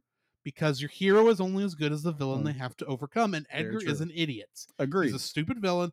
And the cats were fine from the moment they got up that first morning, even through them being sedated and thrown out to fend for themselves, which is horrible, by the way. Don't get me wrong. Yeah, don't throw your pets out. Yeah. But the thing is, those cats didn't have to be intelligent about how they went about things. They didn't have to play anything. The only time they could have done better was when they went in, because no one believed Toulouse that, was it Toulouse? Yeah, Toulouse, because he's the artist. Yeah. No one believed Toulouse that Edgar was the one who did everything. That is the only thing that helped Edgar at all. And otherwise, Duchess and those 3 kittens would have attacked him as soon as he came in the room. True. Or would have gone to see Madame first. Yeah, because that makes Madame doesn't even know that. And the cats, they can climb buildings. They know where she hangs out. They could have gone straight to her room in that mansion instead of going in through the front door. Oh, I agree. If they had just realized that Edgar was the issue, or they could have been careful around Edgar. And the reason they're not is because Edgar was not being a villain for most of this film. And he's supposed to be the villain. He's a poor villain, and that's why the cats don't get to be good heroes. O'Malley, bless his heart, does the most work of any cat in the film. And I don't feel like he had to do that much. He didn't have to sacrifice much to take out Edgar. That's true. Or to help the cats. Yeah. But even going to the far as when I think it's Toulouse, be like he's the one who sees Edgar, but he's still in his he's state. The only one who actually understood what happened, but nobody believes him. I think there's a portion that they do partially believe him, but when they get back to Madame's chateau or her place, they're instantly be like, "Oh, Edgar, we got to get his attention." I'm like, he's the villain. Roquefort is saying, "Go listen to the mouse you didn't eat." Yeah, exactly. And here's a wild idea. Why would the cat door be locked? Hey, why would the cat door be locked? Because he believes they're dead. Why in the world? Why would Madame allow that cat door to be locked if the cats have disappeared? Exactly. She would have had to have put him under orders to have that cat door unlocked. So as soon as those cats that makes back, no sense. They could get in that thing. Why was the cat door locked? I know why Edgar would have locked it, because Edgar hated. That's the thing. Did he really hate the cats before he found out? I don't think he did. They were they were going to get the money. Yeah. No. With their will. Because he didn't have time to come up with a plan, and his plan that he did come up with was stupid. This is as stupid as the it's a poorly executed. It's as stupid as the villain in Rescuers. That Medusa. Oh yeah, Medusa. Yeah, as stupid as that. Because Medusa had time to plan, and she did it poorly. Yeah, Edgar admittedly didn't have time to plan all this out, but at the same time, I don't know if I will say he, unlike Medusa, he wasn't planned to be a Cruella analog. Yeah, but at the same time, it's like he wasn't an interesting enough villain for me to even be happy that he got locked in the trunk at the end. Yeah, it was like, more like, that's ironic. Yeah, so kind of going there. With Edgar is not Cruella the villain. He's not that good a villain. I agree. Kind of like you said, more like ranking villains. Be like Cruella de Vil obviously is a tier villain. She's an A tier villain beyond belief. She's right up there with Ursula and exactly Wicked Witch and Maleficent, and I'd put Mother Gothel up there. Yeah, Mother Gothel. Yeah, definitely. Scar, of course. Jafar, yeah. You can't really put Gaston up there because he was a villain, but he really wasn't a villain. Yeah. And so like ranking this idea that like Medusa from the Rescuers, she's a B villain. Be like she's more of a C villain, but yeah, I get what you're meaning. I would agree that like her plan is very dastardly. She quote unquote adopts a child, but uses her for her own deeds to gain wealth. Yeah. By very dastardly deeds. But she's also like one-dimensional. Yeah, agreed. Edgar is like is D beyond belief. Edgar's got some things there, but I mean, even that's why I would call him B. He's just not well utilized. Yeah, as a villain. Like I said, this is not a problem of like source material or anything like that, because this really does feel like this character was invented for the movie. He was, but they didn't do anything villainous with him other than he took the cats out to the middle of nowhere and dropped them off. Yeah, that's all he did. Yeah, exactly. He did nothing it's not like some of these other characters where that's relentless. The villain pursuing the heroes. Cruella is like that, but I mean, Edgar isn't. He's there. He's like you he said, does his thing. He's a very utilitarian villain. Yeah. They did not write his character to make him interesting and exciting. They didn't make you hate him. Yeah. Literally. Other than he did the opposite of saving the cat. Yeah. And like you said, when he gets locked in his own trunk, which I'm going to get into my number 3 later, it's just more ironic. Yeah. It's like, oh, you locked in the box. Yay, bye. It's not like seeing Gaston falling off the castle. It's not like seeing Ursula get turned into one of the little sea cucumber things. Yeah. It's not like seeing Mother Gothel falling to her death. Yeah. It's not the satisfying. It doesn't give death. you that satisfying. This villain has gotten their comeuppance. Yeah. Edgar's gotten his comeuppance, but I don't think I almost feel like this was actually worse than what he did. Yeah. He's actually been punished more than what he deserved. Yeah. Unlike all the others. Agreed. I don't think he was enough of a villain to get what he got. Agreed. All right, so I believe that gets us down to our last one. Yes. So, going on to our last third of dislikes. Mine will go with color and animation errors.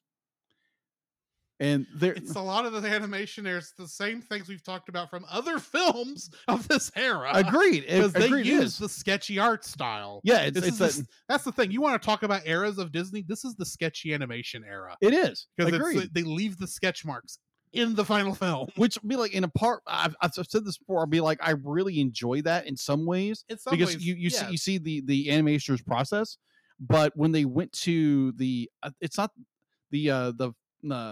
oh crap! They literally, I want to say FedEx, but they photocopied. Yeah. They photocopied the image to put ink on it, and so you get all these grains and Xerox. Thank you. That's the word I'm looking for. Xerox. This was before Xerox. Yeah, but be like you have animation errors where be like there's literally scenes where Scat Cat he's talking with one of the characters during the song, and you literally see a frame skip. Yeah, and you see that multiple times throughout this room, just frame skips. Well, this is the first and color distortions. Like we said earlier, this is the first film to be made after Walt Disney's death. Yeah, and I think this is where you start seeing the overall quality of Disney films. Yeah, it starts dropping. Take that plunge, and it just happens here because they didn't do that last go through to see. Oh, we missed this. We need to fix that. Yeah, or edit around it. Yeah, there's also there's a lot of and be like. There's color errors like the basket changes colors multiple times. There's doors that change colors. I think the motorcycle changes colors throughout the film, and like one of the big ones when the trunk scene where Edgar is locked in the trunk. Yeah, is is it the mouse who pops the lock? I can't remember. It's the one that locks it. Yeah. Yeah. Well, be like you see like this is like I saw as a huge animation error where be like the cats are sprung from the box and you quite literally see the lock come unlocked and fall off the box. Yeah. So when Edgar gets pushed into said box, be like you see it go into full frame and there's a lock on it. Like who locked it? That's what we call a continuity error. Yeah, severe continuity error. I'm like, okay. I'm sorry. I just said something. You tongue-tied. I did tongue-tie. Thank you very much. I'm here all night, people. I'm sorry. I shouldn't have laughed at that. No, it's all good. It was just, you know what I mean. Yes, I'm not mocking you. I understand. Like you just found it funny. I tongue-tied myself. That's like, that's not what I said, but sure. Exactly. But It's just like when I saw like continuity Continuity error. Thank you. I can't it- talk tonight. Well, it's also a big word, and big words are hard Well, to say sometimes. it's not really a Words big are word. hard. Yeah, words are hard, but continuity error is not a very large word. No, but ironically, I think it is French, which is like most of the problems with the film. That is It's true. like because everything with this film is French, And- except half the actors. That is true. And plus, the French would give up without a fight during World War II. But that's neither here or there. No, because this is pre-World War One. Yes, pre World War One. And thanks, France. Yeah, either or. Moving either. on. Moving on. My That- history nerds bleeding through, so let's move forward. But yeah, it's just like when that continuity error occurs, I'm like, what in the like? Like Edgar should be able to pop out of the thing, not get locked in. Did I the agree. mouse come back and lock it? It's what I think you're supposed to be. That's supposed to be implied. But here's the other thing: that chest Yeah. that he's in. Now, granted, they made stuff stronger back then. Yeah. But what was it designed to hold? Close. Right. You know what clothes aren't? Heavy. 200-pound Pounds. men Exactly. that have been crammed into a spot the size of a bread bin. I don't care if he somehow did fit into it like they show in this. Yeah. He should have just been able to very quickly moved back and forth enough that he could have got that thing broke enough he could get out of it before the movers came and grab it and act like, oh, this isn't heavy at all. They literally just Whoosh, it's like, that's a 200-pound man. As soon as he fell into the back of that moving van, the chest should have broke open because he's a human, for crying out loud. We're a little squishy. We're a little gooshy. Gooshy? Gooshy, yes. That's a word. Gooshy is a word. When that thing would have hit, he should have sprung enough that the pressure of his body should have caused the chest to break open, even if it was locked. Yes. It's believable that the cats would be locked in there if Yeah. they got in there. It ain't believable for Edgar. Yeah. Now, I know what everyone's thinking. True. This is a movie about talking cats. True. Really, how heavy should you be thinking about this? And I will say this from a continuity perspective, from a world building perspective, from a lore perspective. The only thing about this movie that's not realistic is that the animals talk to each other. Yeah. Physics exists in this freaking movie except for this moment. Because you make the point across that Edgar's now going It's- to Timbuktu, and like even the guys who pick it up should notice, be like, this is a lot heavier than it should be. Yes. And why is it rocking back and forth and there's a And person yelling? Why do I hear a voice in here? It's not like Edgar got knocked out. Yeah. He literally just got tumbled into it. Yes. The case rolled and now it's locked. I get that. Oh, this is just supposed to be funny. Move on. Yeah. Logistics, people. Logistics. You know, this is what gets me. Well, I can Logistics. I can see the point where like maybe like they weren't like checking everything, because there again, Walt Disney only died like a couple of years prior to this. And admittedly, you get to this point, you need a quick ending. Yeah. I get that. I agree, and that's probably it. That's probably all it was, but it's just like, okay, moving on. Yeah, moving on. The movie's over. Yeah. We get to see everybody wants to be a cat again. Yeah. Mhm. And somehow the dogs from 20 miles away Can hear hear the it. song. No, that was just the funny joke. Yes, it is Moving a funny on. joke. Moving on. So yeah, that's my number 3. Now, I'm going to sit here on my dislike. I have to put a small disclaimer on it. I have not been in love. Okay. I have not had a girlfriend. Okay. I do not know how fast romance actually can occur. Mm. All I have to go off of are stories, or romance stories, Mhm. where I automatically I automatically take with a grain of salt, because they are a little fantastical in nature by their very nature of what Yes. they are. Mhm. But man, is this the fastest love story with no sign of romance between the two main characters? That is so There is true. nothing Well, I saw. There's a between little bit. there is stuff. It takes a while to get to it. Yeah. And it mostly is just like, it happens. Yeah. Now, granted, Duchess is worried about her kittens. She's Yeah. taking care of her kids. She's being a good mother. Yeah. And yeah, O'Malley's really fits into the father role pretty quickly and pretty easily. Agreed. Almost like he's the cat for the job. Yeah. Granted. But until the scene where O'Malley asks her to go with him, Yeah. and at the top of his pad, I saw nothing in that relationship that made it think more like, I'm a nice guy who's he's attracted to Duchess at the beginning, but the kittens are there. It's like, oh yeah, this is I have a different tactic.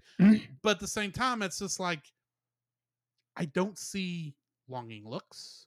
I don't see any of the normal things. Okay. Even if that's not how these relationships are always going to go, I get that, different relationships happen differently. Exactly. You're still need to, you have an hour and a half movie. I think the movie is an hour and a half. Yeah, it's roughly an hour and a half. You've got to, and they don't get thrown out to the wilderness until about half hour into the movie. Yeah. You have an hour in which these two characters, Duchess and O'Malley, need to fall in love. Yeah. And there is nothing, even in their introduction, that outside of O'Malley is obviously in love with her, but it's and Duchess is kind of being flirty. It's more flirty. Yeah, they're both flirting at the very beginning. Yeah, but there's not a point I felt in the whole thing until they're on his pad where it's like, oh yes, I really like you. I wouldn't mind spending all my time with you. I'm tempted to stay here, but I've got to go back to Madame. Blah blah blah blah blah blah blah. That's like, I'm not seeing how these two characters are in love because nothing really told me that it was anything more than casual flirtation. Yeah. That anyone would be doing at this time. That is true.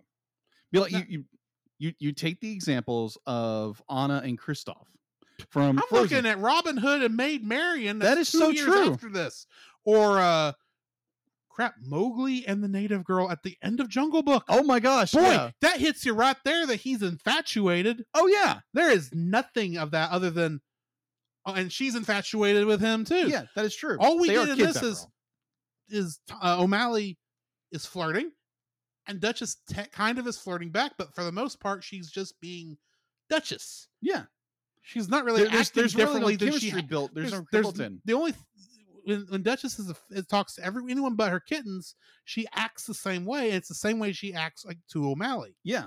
Now she's more loving to her kittens because they're her kittens. I get that exactly. But there's nothing that gives me the idea of romantic love between the two, much less anything deeper than even flirtatious. Agreed. I totally see your point. I do. Yeah.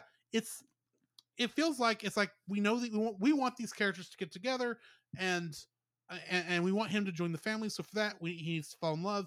Where we're going to work that into the story? Well, the only slow part of the film, or slow enough in terms of plot for us to put this in, is right after everybody wants to be a cat because that's our nighttime scene. That is true. What they be? I'm not trying to say like they did a bad job with this film. They didn't. It's a very good film. But this is one of the things I feel they tripped on.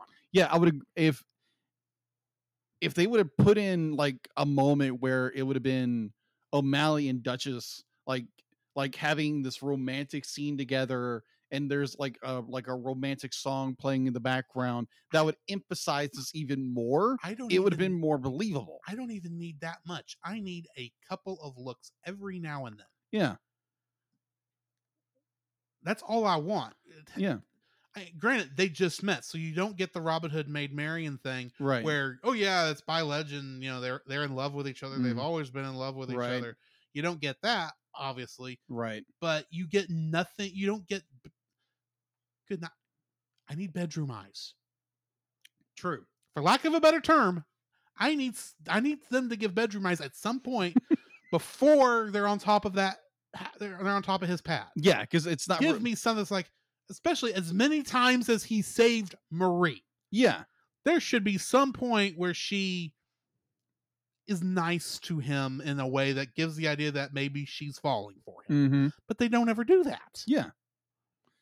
Yeah, I'd be like, I read something or heard something earlier today where, like, I think it was in the original script or it's implied that Marie has the goo goo eyes or the puppy dog love for O'Malley, which that would be like if you've been around teenage Duchess, not Duchess. Marie's the kitten. Yeah, Marie's the kitten. Marie. That's even worse. Yeah, well, be like, have you been around young girls? And be like, young girls who were like, and older guys is like, ooh, he's he's interesting, but they don't imply that. Well, they kind of imply it away, but it's just like, nah, either or. I thought I would bring that up because I was like, that's interesting. Just saying, Lady and the Tramp did a romance better than this, but exactly. then Lady and the Tramp was an actual love story. I think when you get right down to it, this is the problem I really have with this film as a general dislike, which is not the dislike. Well, this is the dislike we're talking about. Yes, but I can't tell what type of film this is supposed to be other than a kids cartoon. Yeah, it's not an adventure. Even though they go on an adventure, it really isn't an adventure. It's not a love story, even though characters fall in love. Yeah. It's not really a comedy, even though they're comedic moments. Yeah. It's obviously not tragedy because the tragic thing in here is the thing that starts the adventure of them going back to Madame. What kind of movie is this supposed to be? Granted, the film is a good movie. Yeah, agreed. Do not get me wrong. I enjoyed the film. But looking at it critically, it feels like they didn't know what the movie was supposed to be. Possibly. Because you look at Jungle Book before this, obviously a adventure story. Yes. It's written like an adventure story. It's played like an adventure story. You look at, I hate keep going to these same three films, but they're like right here next to each other. They are. It's the same creative team. And like I said, this is the one that does it the worst. Robin Hood does this is obviously an adventure story. It's got enough. It's also a love story because you have to get that stuff in there because of the legend. It does all of this stuff in there. It knows what the film is. What is the Aristocats? You say the Aristocats to anybody. What is the only thing they will ever say? Everybody wants to be a cat. Exactly. It's that's one not song. Bad. That is not bad. But there's a reason that's the only memorable thing about this film. Yeah. To anybody who only watched it once or twice. Granted, if you had the VHS and you wore it out because you liked cats as a child, different story. Yeah. You would have more nostalgia for this. I only saw this film. This is the first time I've seen the film outside of the couple of scenes I saw in that sing-along songs VHS. I did not know what this film was going into it, other than I kind of knew the cats are rich, the old woman is putting them in their will over the butler. The butler. That's an interesting premise, and you could have done a lot with that to get them on an adventure, but you didn't go anywhere with it. Honestly, a lot of that stuff in the beginning, in that first half hour, them showing that Berlioz could play, Toulouse could do art, and Marie could sing. I have some other logistical issues with that, but I don't really care. Okay. That's all unnecessary information. That song, Arpeggios and Scales, or Scales and Arpeggios, I don't remember the name of it, does nothing for the story. It's a moment. It tells you how rich and pampered these pets are. Yeah. At the same time, we also know that these cats cannot be understood by humans. What is Madame and Edgar hearing while they're practicing? A cat jumping up and down on the piano, another cat wallowing, and why is this other cat always got paint on him? I would say this in defense of that, because I believe. I mean, if you go more cartoony with it, it's fine. It makes sense. But like we said earlier, with Edgar getting locked in the trunk, there's some serious physics that are supposed to be in this film. Yeah. Because that's what they show. Because everyone acts like they normally would. Yeah. When between the humans and the animals and vice versa. Right. Why is it in just these couple moments where it's like, oh yeah, it's a cartoon. We're going to be doing cartoon things. Yeah, agreed.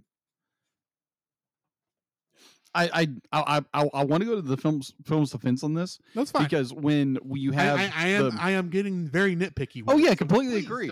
Completely agree. The scene where the Duchess is not Duchess, the cat. Marie, thank you. Marie. The kitten? No, the mama cat. Duchess, thank you. let's get all this cleared. I understand you confusing the white cats. Yes, they are white cats. They're both white cats. One's little, one's a cat. So Duchess is teaching her children, oh, do this whole cute little scene between the four of them. Right, and it's cute. Don't it's get me cute, wrong. but also it kind of pays off in a way towards the end when you get into everybody wants to be a cat. It's like, oh, I didn't know you guys could sing. I didn't know you could play music. So they kind of set that up. It works. It does work. But at the same time, you could still have all that happen without that at the beginning. You could. Because it's, especially if this is the era of the Disney musical where they have a grand total of 4 songs and only one of them is worth hearing again. True. It's not like, because, admittedly, we grew up in the Renaissance of Lion King, Mermaid, Beauty and the Beast, Aladdin, Pocahontas, where you have 7 really good songs. Yeah. To the point where the fact that there are bad songs doesn't even cross your mind. But this is the era where we have one good song that anyone's going to remember. Yeah. And there are 3 other songs that just aren't as catchy. You just which don't is remember not them. the Sherman Brothers' fault. Don't No. get me wrong. Even though they wrote a lot of these, it's just you can only do so much on the factory line Agreed. that these films did seem to be made on. Anyway, we need to move on unless you got something else to add. I just we feel are like we're going along. We are going along, but it's always good when we can dissect a film and just go deep into it. And I understand there's a lot of people who really, really enjoy this film. Right, but we've always been like this. Mm-hmm. If there's we're not fair to films. No, we're not. We will talk about what bugs us. And admittedly, I want to be perfectly clear. Almost every single dislike I have talked about, with the exception of Edgar. Yeah. I wasn't thinking about when I watched the film. I thought about it afterwards. When it's like, okay, I need to come up with dislikes. Mm-hmm. And it's just these logical inconsistencies that pop up in my head. It's like, well, this is not much of a love story. It's not much of an adventure story. It's not much of a comedy. It's not really a drama. Mm-hmm. What is it? Mm-hmm. I don't know, and I don't think the writers know.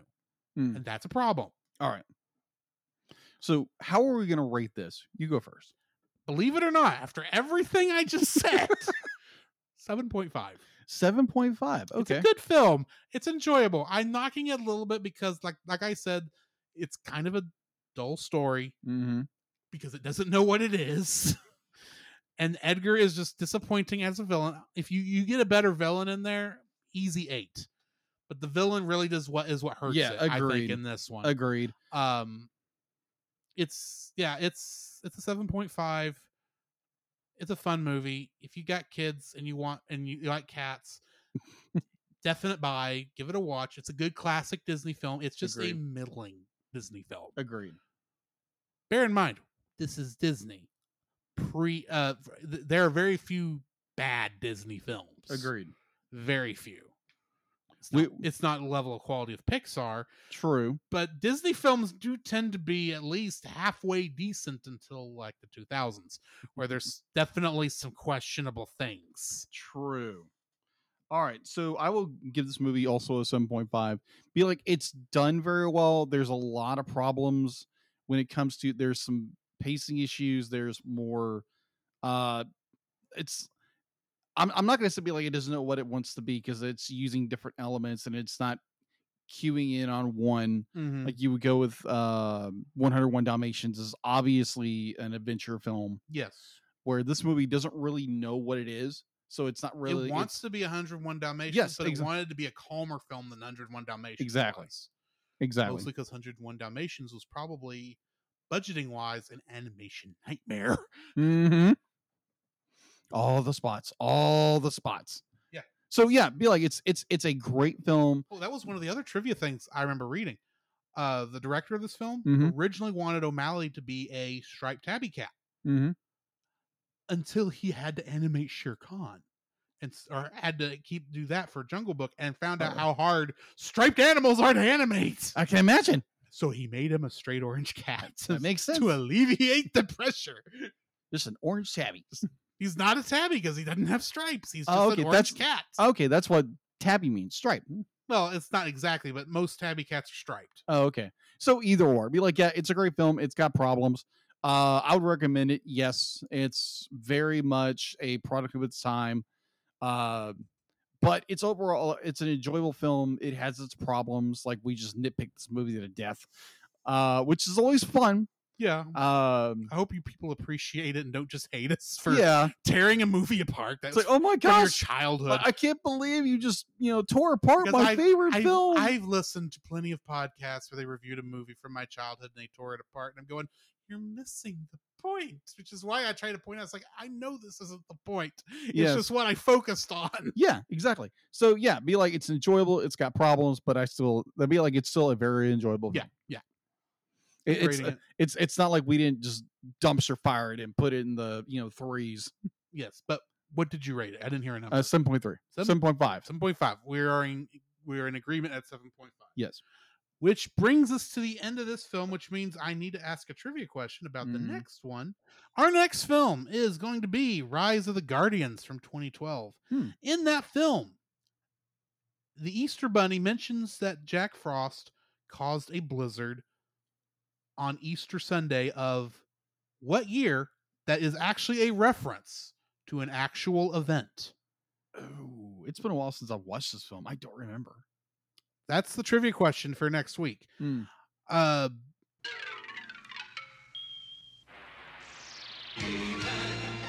masters of the universe. Thundercats are on the move. Thundercats are loose. Cocktails, woo.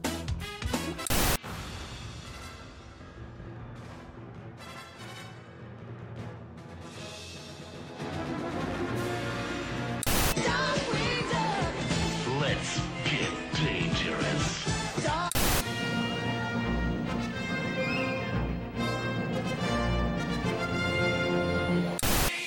Building a rocket or fighting a mummy or climbing up the Eiffel Tower.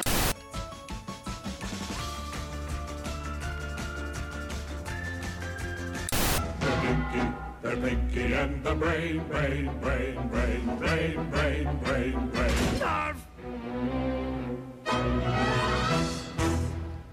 So today we are reviewing Tangled the series. As not the name of the show anymore. Oh, it's one of the titles. It is one of the titles. Rapunzel's Tangled Adventure, Season 2, Episode 9 and Episode 10. But Episode 9 is called King Pascal. Mm-hmm. It was directed by Tom Caulfield and written by Kelly Hannon.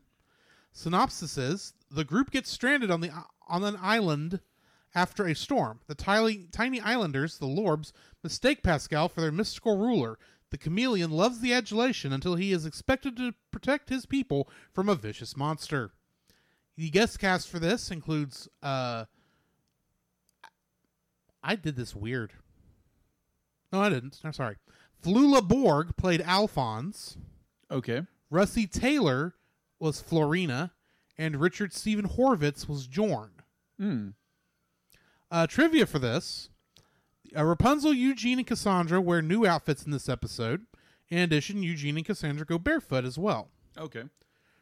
Rapunzel's birthday lanterns are revealed to have floated onto the island following their annual release.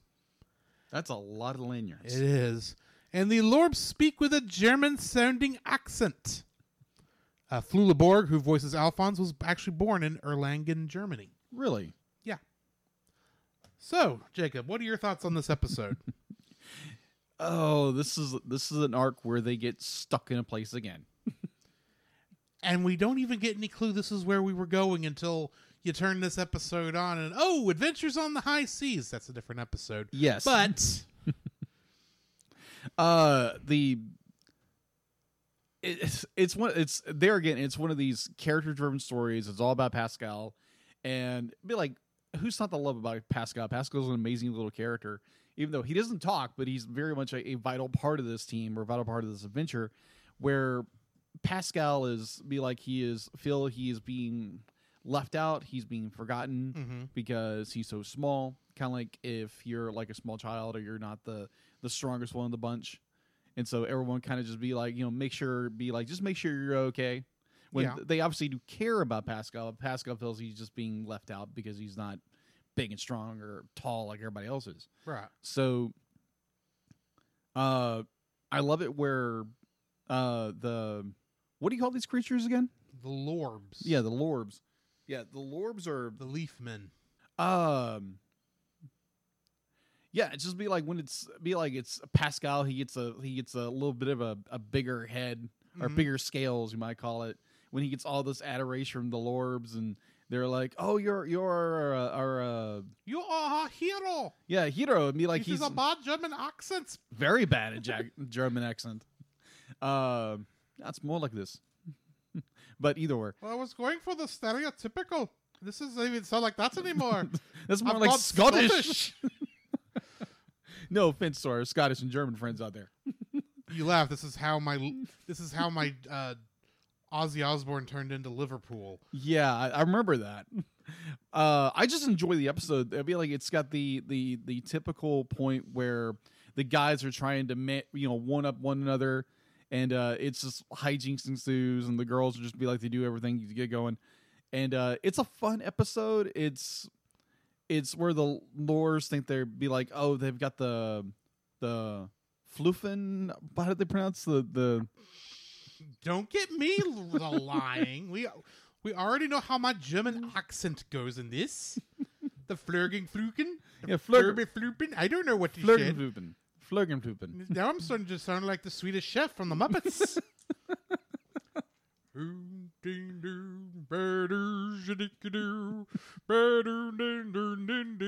Bork, bork. Yeah, it's wrong show. Yeah, wrong show. We'll eventually get back to another Muppet show. Muppets is coming up pretty quick, actually. Yeah. So, I thoroughly enjoyed this show. It's got the usual hijinks. It's got the usual character needs to learn something about themselves, and it's just a good episode. It'd be like, I don't think Shorty plays like one minor scene where that's not even that episode. That's the next episode. Yeah, Shorty's like. He's in here, but he's in the background. Doesn't do anything. He doesn't do anything. That's the next episode where he's. No, we're the funniest part of this is seeing the ants carrying the guys' first shelter away. Yeah, that was hilarious. And then, Shorty does one thing. Be like, he cuts down the tree and knocks out the second. Yeah, that's what he does. Yeah, that's the one thing he does throughout this entire episode. Yeah, it's a good episode. I really enjoy. I enjoy it. It's one of those, okay, we're on a side quest in a way, and then it's just I really enjoy it. That's all I got to say on this. Okay. This was a fun episode, I thought. I liked the idea behind it, how, Pascal we've seen this like in thousands of different things before, where someone happens to look like something that was drawn on a wall years ago, so now the locals think that they're the ruler, and so we've sseen that. I've seen that before, at least on 100 different things. And I like how they're even saying, "Oh yeah, we can't tell them what he's actually expected to do, otherwise he won't do it." Mm-hmm. Which was fun. It was like, I still don't entirely get how they defeated the. I keep wanting to say the fire ant, but it wasn't a fire ant. It was something. It's like a dragonfly, or so it was a firefly. Firefly. That's what they call it. It was a firefly. I still don't know how the weeds cooled off the firefly. Yeah. But I thought that was at least a nice little pun for that. Yeah. But yeah, I mean, it was enjoyable. I had a good time with it, and yeah, it was a fun episode. It's a fun episode. And it was nice to see, Pascal gets some more characterization, even though he didn't grow as much as a character like he did in that first season episode that he was in, which I can't remember the name of. Pascal's story. Yeah, Pascal's story. That was a good episode. Yeah. But, I enjoyed it. And let's go ahead and move on to the next one. Yeah. Episode 10, There's Something About Hookfoot. Directed by Steven Sandoval and written by Jeremy Shipp. Synopsis is, the group have recently begun to notice a change in Hookfoot's behavior and discover he has developed romantic feelings for a mermaid named Serafina, but is nervous about his upcoming first date with her. Rapunzel and Eugene attempt to help Hookfoot by offering him advice, but realize they have a difference in opinion on how Hookfoot should behave. Eventually, Hookfoot and Serafina's first date arrives, and despite a rocky upstart, Hookfoot and Serafina grow closer and fall in love. However, water goblins suddenly appear from the ocean and are after Seraphina, who is revealed to be a thief after stealing a priceless delicate pearl. Seraphina and Hookfoot attempt to run away together, but in the end, Seraphina willingly surrenders herself to save Hookfoot and his friends. Guest cast, we've got Katie Mixon playing Seraphina, and D. Bradley Baker as the water goblins. Huh. Trivia for this, the title is a reference to the 1998 comedy film There's Something About Mary. Rapunzel does the narration in this episode, one of the few times we actually just get narration. True. The episode noticeably begins in media res, or in the middle of things, before starting over from the beginning. And Eugene makes a reference to him being a vault in regards to keeping secrets. Which he's terrible at. Not a vault. He's a very leaky vault. Yeah. But he mentioned that originally in the episode What the Hair. Yeah, the first episode. Yes. So, what are your thoughts on this one? Oh my gosh. We don't get a whole lot of Hookfoot centered stories. Unfortunately, no. And spoiler alert to Little Leary, he doesn't get past the season. No, he doesn't. At least from what I know. Right. I know he does make appearances in the next season. Right, but I mean he leaves the group about 2/3 the way through this season. Yeah. I really enjoy it. There again, we do get more Hookfoot, and like he gets a girlfriend or a mermaid girlfriend, and like he falls for another thief, and it's like that kind of makes sense, and it's weird because the dynamic in this episode is so odd because you have once you realize that our lady friend what's her name again? Seraphina. There again, I am terrible with names. Seraphina. Well, admittedly, you don't have it in the notes in front of you. No, I don't. When all of our characters learn that Seraphina is actually the thief, she's the one who stole it. But they're still coming to her defense. It's not be like, oh, you're the one who did this, but it's more they're more out of Hookfoot's his love for Seraphina. Yeah. And that's just be like, okay, it's more the Hollywood idea that you fall in love with someone like the first day you meet. It's that love at first sight thing. Yeah. I think to some degree that can happen. It can. It's just not as sort I'm looking for. It's not as frequent as Hollywood makes it out to be. Yeah, agreed. The back and forth between Eugene and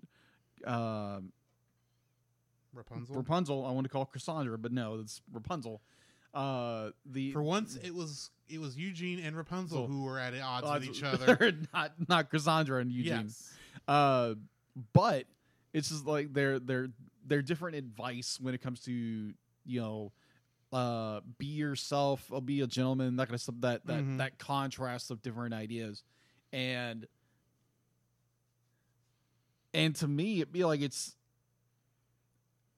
there's a lot of where you have this free spirit in Rapunzel, and it's just be like, oh, just be yourself and just let loose and just and that's true. Be like, yeah, just be yourself to an extent. Yeah. Don't be don't be a slob. don't be a slob to your date.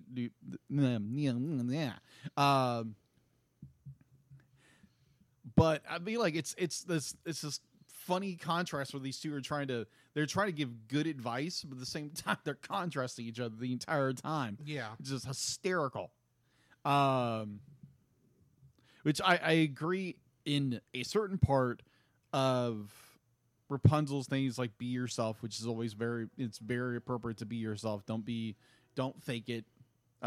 Just be yourself. And I think Hookfoot throughout the date, in between the constant banter between Rapunzel and Eugene, it's just be yourself and just try to be open about things and not try to conform to what everyone thinks you should be. And I think this is what women in general like about guys. Is just like, you got to be yourself and not this facade of what you're supposed to be as a guy. And I think it's what if you're in a relationship with a woman, it's just be yourself, and they find that more attractive than anything else. Right. Yeah, I find it's funny that our main lady friend is the antagonist of the show, but not really. She isn't the antagonist, I would say, because technically the water goblins are the antagonists. But the thing is, they're in the right. Yeah, they are in the to right come after her Mm-hmm. because she did steal that pearl from them. Mm-hmm. The difference is, I think, at least she really did fall in love with Hookfoot. Yeah, we know that from the story. right. So I think maybe she had kind of turned a leaf, but was kind of stuck and still needed to, pay the consequences of her actions. Agreed. But the thing that gets me most is at the very end. Now, earlier, there's a part where Hookfoot picks up a mermaid's tear on the shore. Yeah. And, she kind of berates him for thinking that'd be a good gift to give to her. It's like, Yeah. it's a mermaid's tear. It comes from mermaids when they cry. Right. Mm-hmm. And he goes, oh, okay, never mind. But then you get to the end of the episode, and Hookfoot's feeling, distraught. Mm-hmm. But with every crash of the wave on the shoreline, Mm-hmm. you see tons and tons of mermaid's tears. Yeah. And they're all from Serafina because she wants to be with the person she loves. Yeah. But she can't. Yeah, Because agreed. she's got to pay for her crimes. Absolutely. One of the downbeats of this episode is the general, not general advice that Rapunzel's giving, but it's this general idea that just follow your heart. Be because your heart's. Well, this is kind of a normal world thing because they don't realize that the heart is a creator of idols and will lead you astray faster than anything else. Oh, agreed. I completely agree. This is a normal thing in the Western world. Agreed. Otherwise, in some parts of the world, your stomach.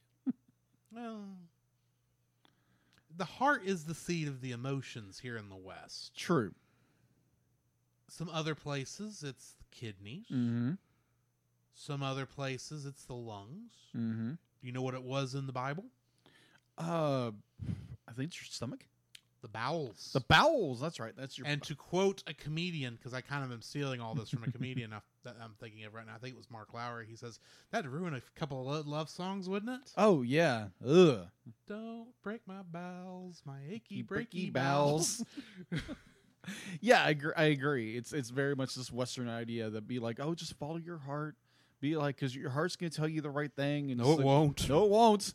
It'll lead you down the wrong It'll lead path. you astray.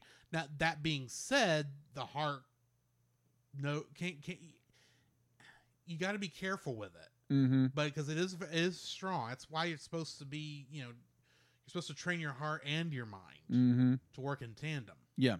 Because both by themselves will be pretty bad. Yeah. But anyway. Yeah. So I just thought I would bring that up. It's very much a modern Western worldly thing. But overall, it was an enjoyable episode. Yeah. I'm looking forward to, digging into more of this season. All right. Well, then join us next time where we'll do the next 2 episodes of Rapunzel's Tangled Adventure, along with reviewing Legends of the Guardians. And we'll see you then. But in the meantime, this has been Drew. This is Jacob. And we'll catch you in the next frame. Boom. You can follow Jacob on his Facebook at Jacob B. Heron. His Facebook page, Jacob's Daily Art Corner, where he tries to draw each and every day. His Instagram at Jacob B. Heron. His Twitter at Jacob Heron. And his Letterboxd at Jacob Heron. You can find Drew on Facebook at Drew Dodgen. His Facebook page, Drew's Photo Bin, to see his photography. His Letterboxd page at GGeorge759. His Twitter at GGeorge759. And Instagram at Drew Dodgen. You can like us on Facebook at the Cellcast Podcast. On Twitch at the Cellcast Gaming. On YouTube at Cellcast. On Twitter at cast_cell. The Cellcast can be found at Apple Podcasts, Google Play Podcasts, Stitcher, Spotify, or anywhere else fine podcasts are downloaded from. Please rate and review us where you found us, and also on Podchaser. Email us at thecellcastpodcast@gmail.com. The Cellcast is a proud member of both the Pop Americana and Culture Box media networks. For more information, please see the link in the description. Our theme song is Drop and Roll by Silent Partner. And remember, that's Cell, with a single L.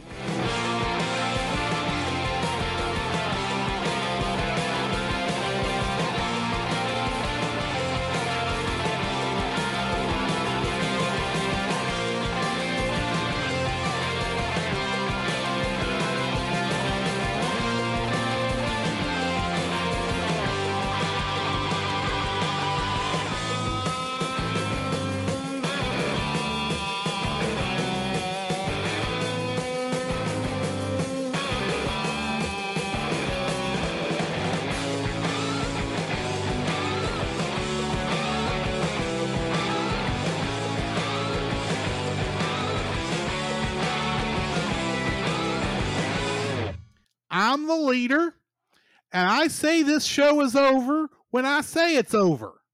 Okay. It's over. Okay.